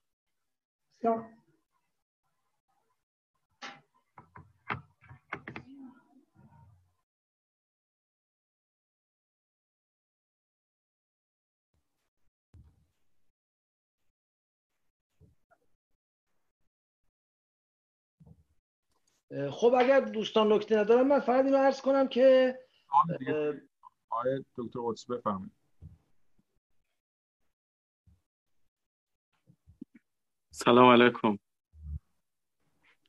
و علیکم السلام و رحمت الله و برکاته. این برکت فضای مجازیه که در محضر شما هستیم آقای دکتر. اختیار دارید قربان، ما سعادت داشتیم خدمتتون. من یه سوال داشتم. این شما به نعیم برزخی و دوزخ برزخی اشاره کردید. در حقیقت سوال من این بود که این مستند قرآنی هم داره، این نعیم برزخی و دوزخ برزخی؟ حالا در تکمله این سوال و در کنار این سوال نکته من این است که شما توی تفسیر می‌فرمایید که لا تعلمون علم الیقین لترون الجحیم، فی الواقع کسانی مثل علامین رو اینطوری تفسیر میکنن که اگر که علم اون در حقیقت علم یقین وجود داشته باشه، شما همین الان هم اون جحیم رو میبینید. یعنی گویی این که فاصله ما با جحیم فاصله زمانی نیست یا فاصله مکانی نیست، فاصله حجابی هست. بین ما حجابی وجود داره. این فاصله از جنس زمان نیست. اینو حالا بعضی از مفسرین توی تفسیر بعضی از آیات دیگه هم این رو میگن دیگه، مثلا اینکه در سوره واقعه که اذا وقعت الواقعه رو مثلا اینطوری تفسیر میکنم که گویی واقع شده است. بین این دوتا فهم، یعنی فهمی که میگه فاصله ما فاصله حجابی است، با فهمی که این تقسیم بندی رو قائل میشه که ما یک حیاتی داریم، بعد از این حیات از زمان مرگ با این تأکیدی که شما میگفتید تا یوم القیامه فرد در نعیم برزخی است یا در دوزخ برزخی است. یعنی گویی که یک فاصله زمانی وجود دارد اینجا. طرف نکتم رو بخوام تأکید کنم و سخنم رو کوتاه کنم، توی اون تفسیر گویی که فاصله زمانی وجود نداره، یک فاصله حجابی است. یعنی ما همین امروز هم در اون نعیم هستیم یا در اون جحیم هستیم، توی اون روایت گویی که یک فاصله زمانی است. یعنی فرد از زمان مرگ تا لحظه قیامت یک زمانی است، در یک برزخی است. این رو جمع کنید با اون سوالی که اول گفتم که اون مستند قرآنی داره، اون نعیم برزخی و جحیم برزخی. بله، سوال بسیار خوبی است، خیلی متشکر. من اشاره کردم که بله مستند قرآنیش در مورد نعیم برزخی همون آیاتی است که اشاره به شهدا داره، ولا تحسبن الذین قتلوا فی سبیل الله امواتا بل احیاء عند ربهم یرزقون. اصلا یرزقون اموات عند ربهم یرزقون، احیاء عند ربهم یرزقون، اون ریزو خوردن نزد پروردگار اشاره به همون چیزی که حالا از بیان دیگری از تعبیر به نعیم برزخی کردیم. و عرض میکنم که در مورد منفی و عذابش هم الان متاسفانه آیه رو به یاد نمیارم، اونقدرم تکنولوژیست نیستم که همزمان سرچ کنم. آقای فروزان معمولا رفاقت خاصی با علامه گوگل دارن، گوگل کنند در واقع عذاب آل فرعون رو اگر پیدا کردن میخونن آیه رو. آیه‌ای که اشاره به این داره که آل فرعون یعرضون بله و عشیان صباحا و عشیان یا کل، حالا مع الاسف ذهنم یاری نمیکنه. به هر حال آیه‌ای که اشاره، من اینا رو میگم تا اون کلمات کلیدی رو آقای فروزان در بیاره. آیه‌ای که اشاره داره به این که آل فرعون عرضه به عذاب میشوند که حالا با شواهد و قرائنی که اگر آیه رو پیدا کنن از درون آیه عرض خواهم کرد نشون میدهد که بله مثلا امثال آل فرعون در برزخ و قبل از قیامت یه گرفتاری هایی داره. عرض میکنم که این قسمت اول. حالا دیگه در لسان روایات و اینا که زیاد داریم، مشهورترین روایتش روایتی است که بعد از جنگ بدر پیامبر اکرم صلوات الله علیه و آله دستور دادن اجساد سران مشرکین رو جمع کردن و در یه چاهی ریختن که در واقع دفن کرده باشن، تو بیابون نمون. بعد رفتن سر اون چاه و با اونا شروع کردن به سخن گفتن. یک کسی عرض کرد که یا رسول الله اینا که دیگه نمیشنن، اون که زنده بودن گوش به حرف شما نمیدادن، مثلا حالا به تعبیر من عرض میکنم الان که دیگه اینا نمیشنون دیگه به چه مناسبت شما با اینا سخن میگید؟ حضرت فرمودن که اینا الان شنوا و بینا هستن، از من و شما بهتر متوجه میشن که چه خبر. خب اینم باز میشه هم کرد، این مستند قرآنی نبود ولی میشه هم کرد بر همون معنایی که عرض کردم و به گمانم با قرآن هم سازگار هست. اما نکته اساسی تری که اشاره فرمودید، بله همطور که میفرمایید یه اختلاف خیلی مهم و جدی وجود داره. کسانی بیشتر از متکلمین نقلگرا در واقع قائل به این هستند که بهشت و جهنم با ما فاصله زمانی و مکانی دارند و ما بعد از مردن یه دورانی رو سپری میکنیم که حالا چقدر طول خواهد کشید خودش یه دوران خیلی فراخیه و بعد به جایی به نام بهشت یا جهنم منتقل خواهیم شد. حالا اینکه اون جا توی کره زمینه خارج کره زمینه اینا باز بحث‌های دیگری است که درش اختلاف نظرم زیاد هست، ولی در واقع یه همطور که میفرمایید یک دوگانگی زمانی و مکانی قائلند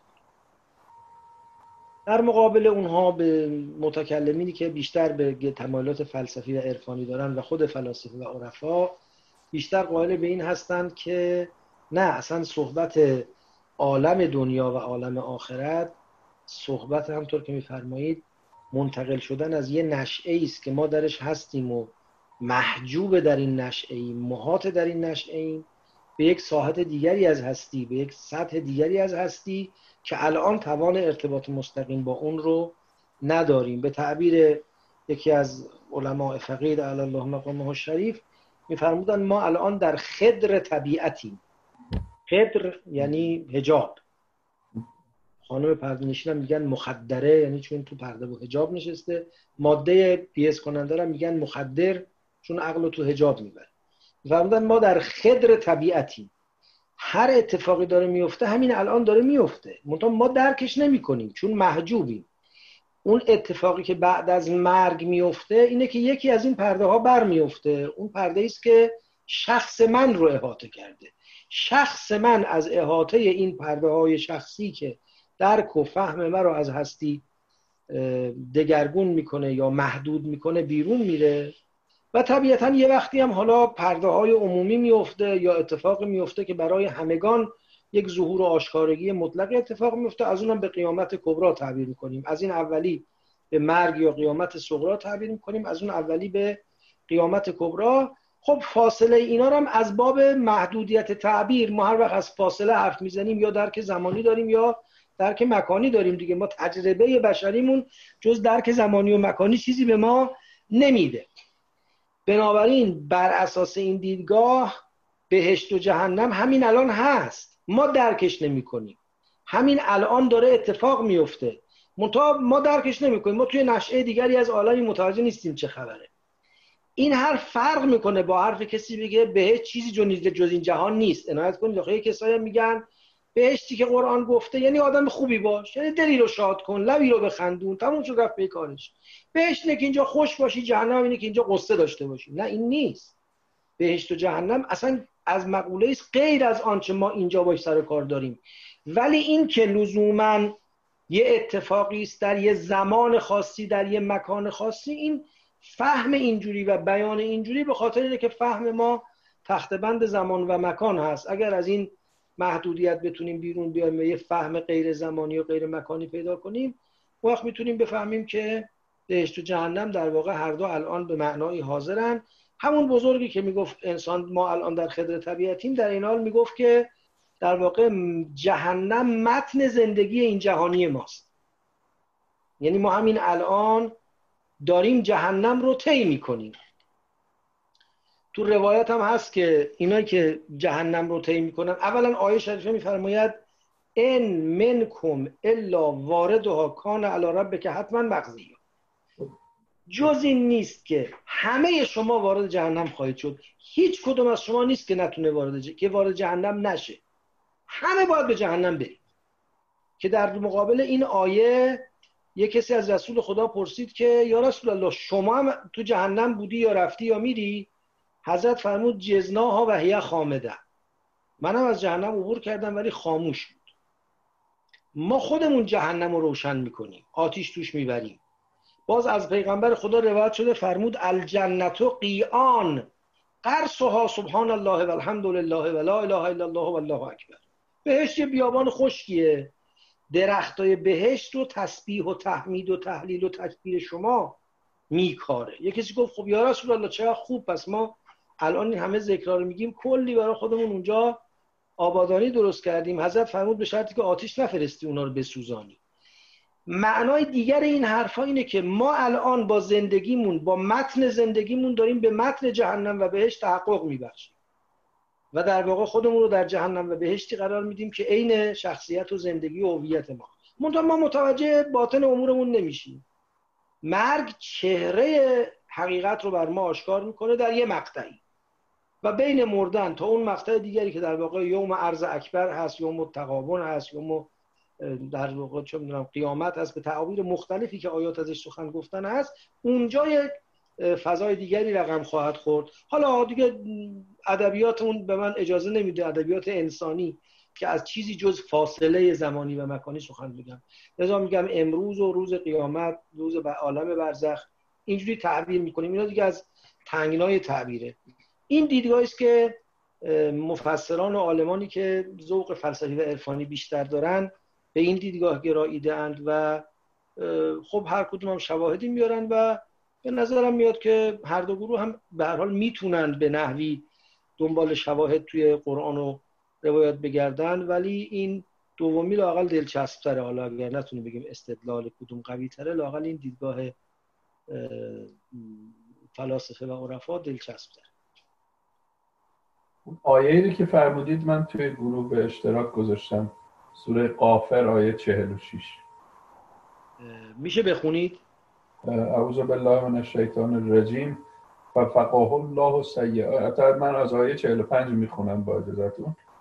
فوقاه الله سیئات ما مکروا و حاق بآل فرعون سوء العذاب النار یعرضون علیها غدوا و عشیا و یوم تقوم الساعة ادخلوا آل فرعون اشد العذاب. بله، همطور که می‌بینید در واقع دو جور عذاب رو ذکر میکنه. یکی عذابی که یعرضون علیها غدوا و عشیا و بعدم که یوم تقوم الساعه داخل در عذاب میشن، که مفسرین گفتن این عذابی که غدوا و عشیاست قبل از اینه که اون ساعت برپا بشه و بگن داخل عذاب بشید. بنابراین این گفتن مراد عذاب برزخیه. این شاهدی است بر این که کسانی در برزخ عذاب میشن. آیه مربوط به شهدا هم شاهده بر این که کسانی متنعمن. حالا اینکه همه آدما در یکی از این دو دسته قرار میگیرن یا دسته سومی هم هست که میخوابن تا صبح قیامت، اینو شاید بشه باز از قرآن هم برای شواهدی آورد، مثل همون انک لا تسمع الموتی. البته باز کسی ممکنه بگه موتی منظور جسد موتی هست.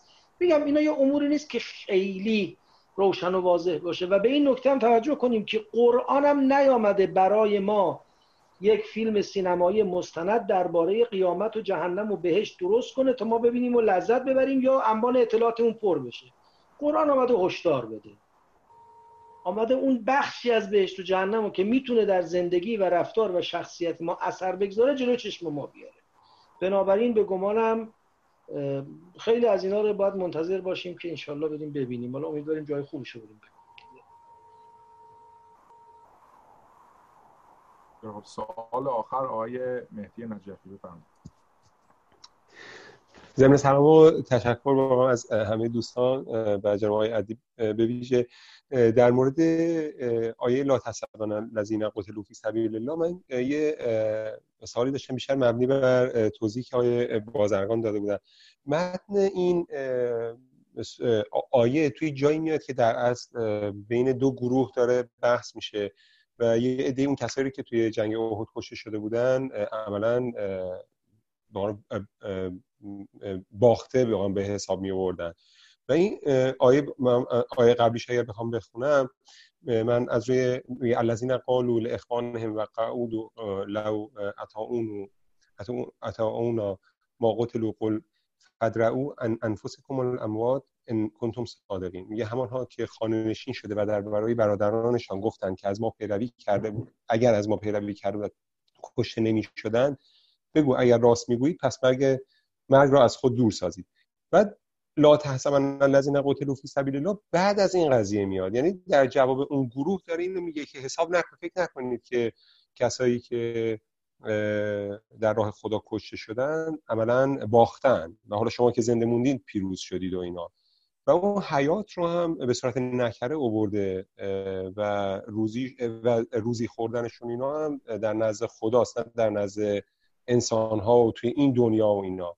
این یه مورد بودش که اگه این فهم من درست باشه و اینا نمیشه دقیقاً اینو به اون برزخ یا به اون حیات مادی یا به اون چیزی که به عالم ما اشراف دارن و اینا مرتبط دونست.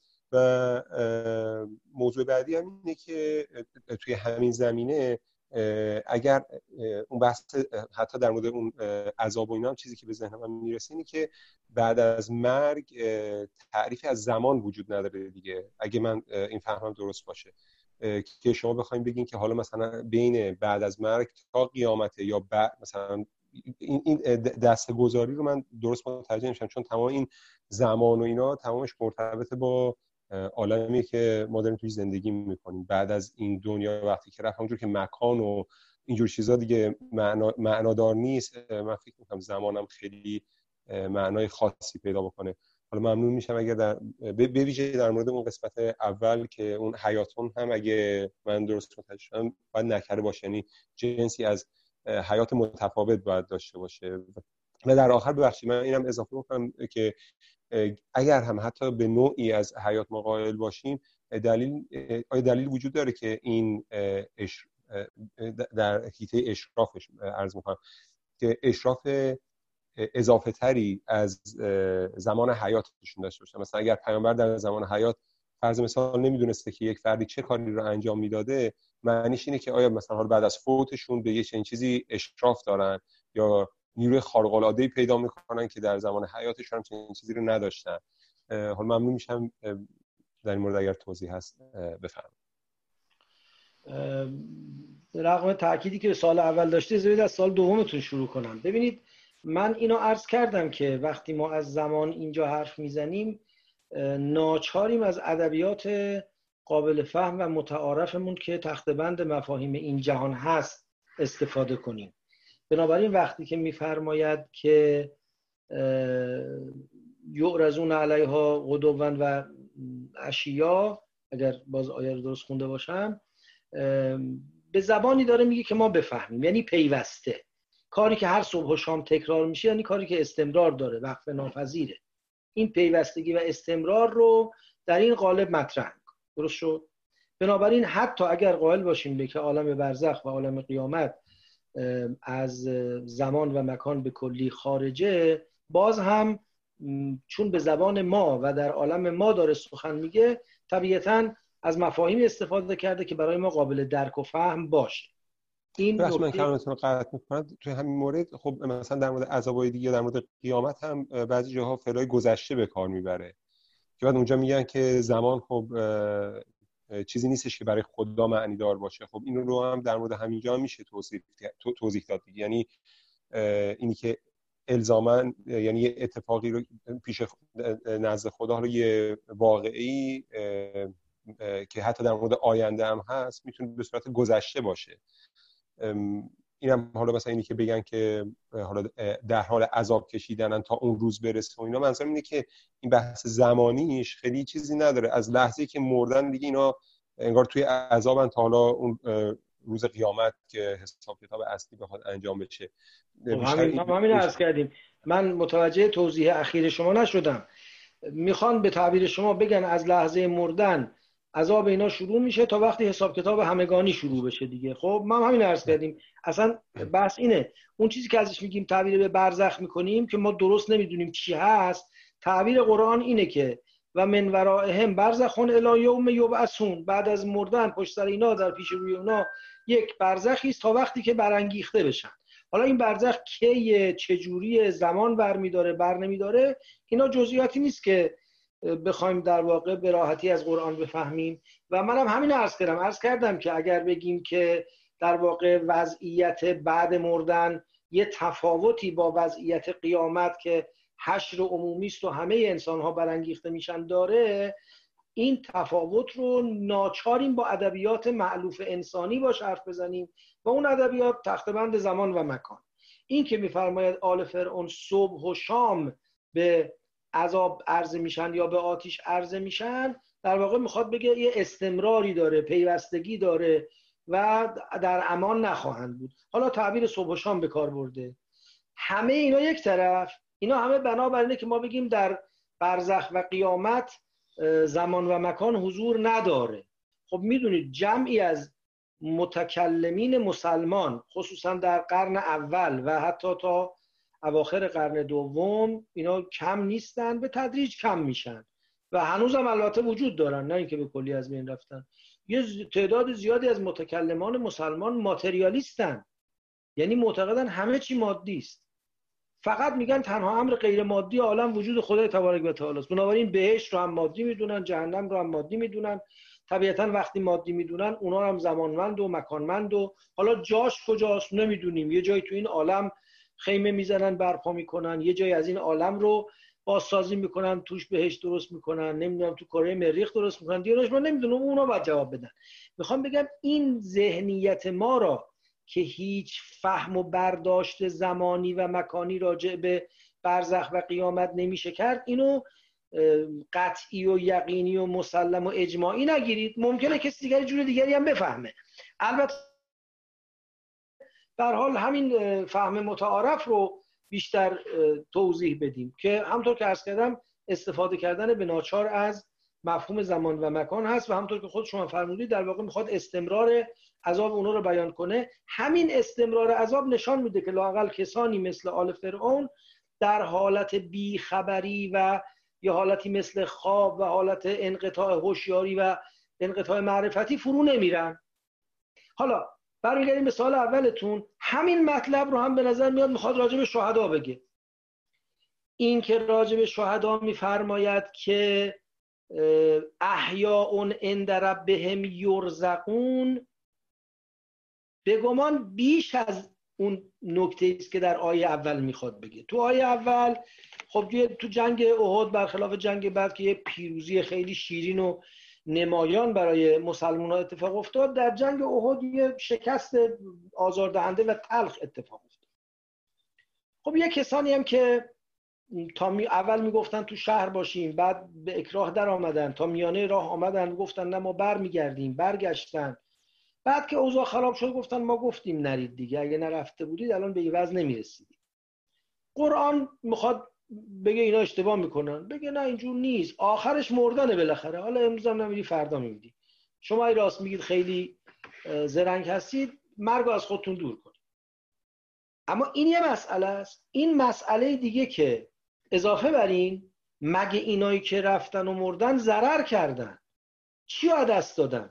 شما میگید که زندگی این جهانی رو از دست دادن، خب به یه زندگی فاخرتری، ارزشمندتری رسیدن. بله روزی اندر رب میخورن، تو این دنیا زنده نیستن دیگه، سر سفره زن بچه‌شون نمیشینن دیگه، نون و پنیر و سبزی نمیخورن، اما اندر ربهم یرزقونن. خب ما همین مقدار میخواستیم بگیم که اگر بگیم یا باید بگیم همه انسان‌ها با مردن آگاهی و ادراک و برخورداریشون منقطع نمیشه، یه گروه آگاهی و ادراکشون به صورت اینه که صبح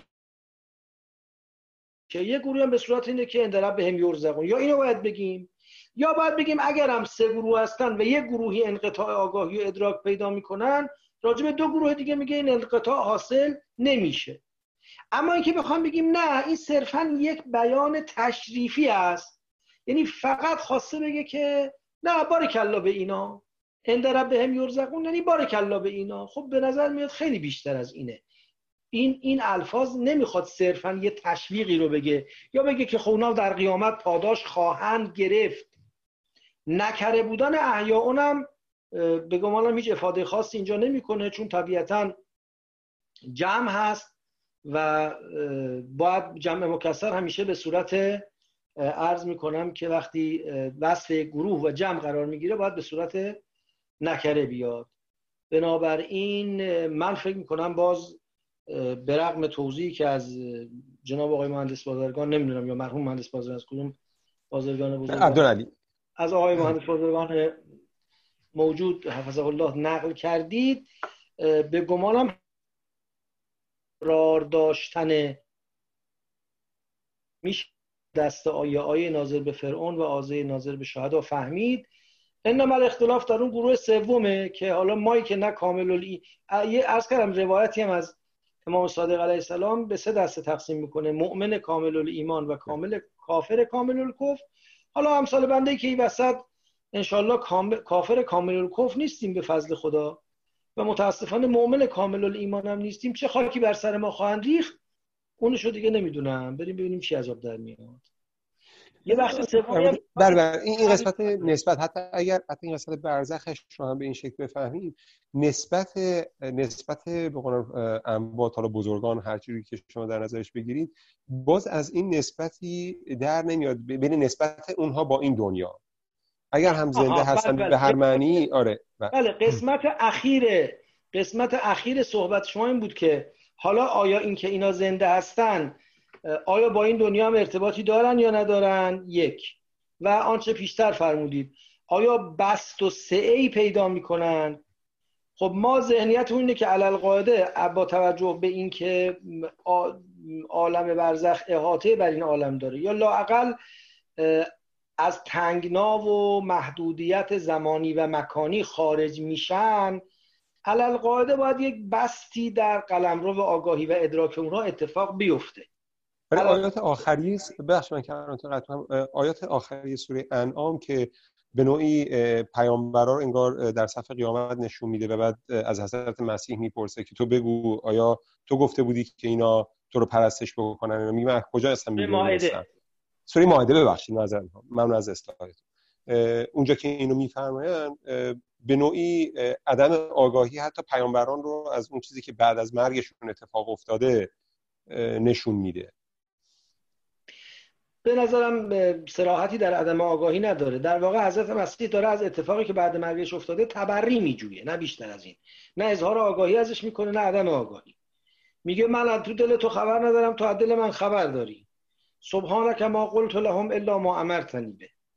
و بعدم اگه اینا بعداً هر عذر میخوام بیادبی هر غلطی کردن، خلاصه خودت بندگان خودت فانهم عبادک، بنده خودت هستن، هر کارشون میخوای بکنی بکن.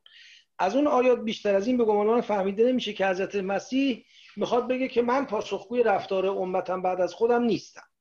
ولی اجازه بدید در مورد این که آیا اگه مثلا حالا پیغمبر یا هر انسان دیگری یه هیته از آگاهی داره، با مردن این هیته توسعه پیدا میکنه یا نه، این آیه لا تحسبن الذین قتلوا فی سبیل الله امواتا ازش هیچ کدوم اینا فهمیده نمیشه. به درستی شما میفرمایید از این آیه و یا آیات مشابه این نمیشه فهمید که مثلا اون شهید یه احاطه‌ای هم پیدا میکنه.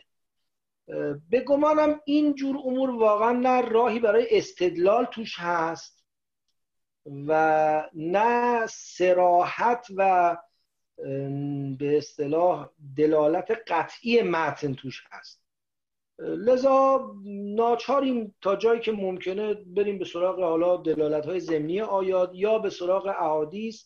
طبیعتاً تو این زمینه‌ها هم چون یه زمینه‌هایی است که یکم جنبه‌های به هر حال بالاتر از ادراک حسی پیدا می‌کنه، احادیث بسیار متنوع و بسیار حتی مع الاسف یه جایی متعارض هست و خیلی وقتا راوی فهم خودش رو گزارش کرده، خیالش تو درکش از سخن امام اثر گذاشته. لذا یه منطقه خیلی خیلی پرخطر و مینگذاری شده است که باید با احتیاط هرچه تمامتر توش گام برداشت و بعدم نهایتاً در حد حدس و احتمال میشه یه نتیجه گیری کرد. من در این زمینه بیش از این اطلاعاتی ندارم.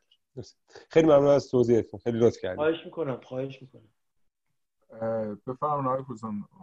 سوال از آقای نجفی دارم اگه هنوز برخط. بله هستم خدمتتون. خواهش میکنم. یه رأی از آقای مهندس بازرگان نقل فرمودین که ایشون معتقدن که این میخوام این فهم من از فرمایش شما درست بوده یا نه. ایشون معتقدن که زندگی پس از مرگ بعد زمان نداره. نه چنین عرض داشتم در مورد اینی که این آیه‌ای که لا تحسبن الذین قتلوا فی سبیل الله رو به این عنوان مطرح میشه که پس کسایی که شهید شدن، حالا به همون تبع مثلا پیامبرا و کسایی که کشته شدن، حالا یا اولیا و اینا پس زنده‌ان و علت اینی هم که خیلی حاجت خواهی میکنن ازشون و اینا رو یه جورایی به این آیه منتسب میدونن، این موضوع رو رد میکنن. نه بحث زمان و اینا رو زمان فهم منده بود که عرض کردم که به قول معروف با این بحث میخواستم ارتباطش رو، چون آیه دکتر از این آیه استفاده کردن برای بحث برزخ و بعد در ادامهش بحث زمان بندی و اینجور چیزا بود، اون قسمتش فهم من بود. اون قسمتی که از آیه بازرگان عرض کردم در مورد فقط بحث اینی که این آیه لا تحسبن الذین قتلوا فی سبیل الله دلیلی بر زنده بودن اون بزرگواران در حیات امروزی ما نیست که کسی بخواد ازشون حاجت خواهی کنه. حالا من میتونم متن ترجمهش رو ترجمه کشون کردن رو و اون توضیحی رو که دادم به صورت مختصر خدمت شما بفرستم. متشکرم. خواهش من یه اگه سوالی دیگه نیست یه توضیح عرض کنم. بفهم. آقای فروزان راجع به نعیم پرسیدن. من نعیم رو ظاهرا جمع معنا کردم. حالا هم یه قدری از وقت ذهنم مشغوله و البته الانم دارم سعی میکنم ببینم از یه جایی پیدا کنم که هنوز دستم به جای نرسیده. مسلما نعیم صیغه جمع نیست. اگه من جمع معنا کردم اشتباه بوده و نعیم به معنای همون نعمت، برخورداری از نعمت و خوشی و امثال اینهاست. حالا اینکه صفت مشبه است یا صیغه‌اش البته صیغه صفت مشبه است، صیغه مبالغه نیست، ولی در عین حال میتونه معنای مصدری هم داشته باشه. اگه پیدا کردم اینو بعداً عرض خواهم کرد. اگه به هر حال اون چه مسلمه نعیم جمع نیست، ولی از نعیم میپرسن یعنی از نعمت میپرسن، طبیعتاً به یه نعمت خاصی ان نعیم نمیخواد اشاره کنه و لذا میشود اونو جمع فهمید، اگرچه صیغه‌اش هرگز صیغه جمع نیست. به هر حال عذر میخوام اگر اینجا پاسخم کافی و کامل نیست.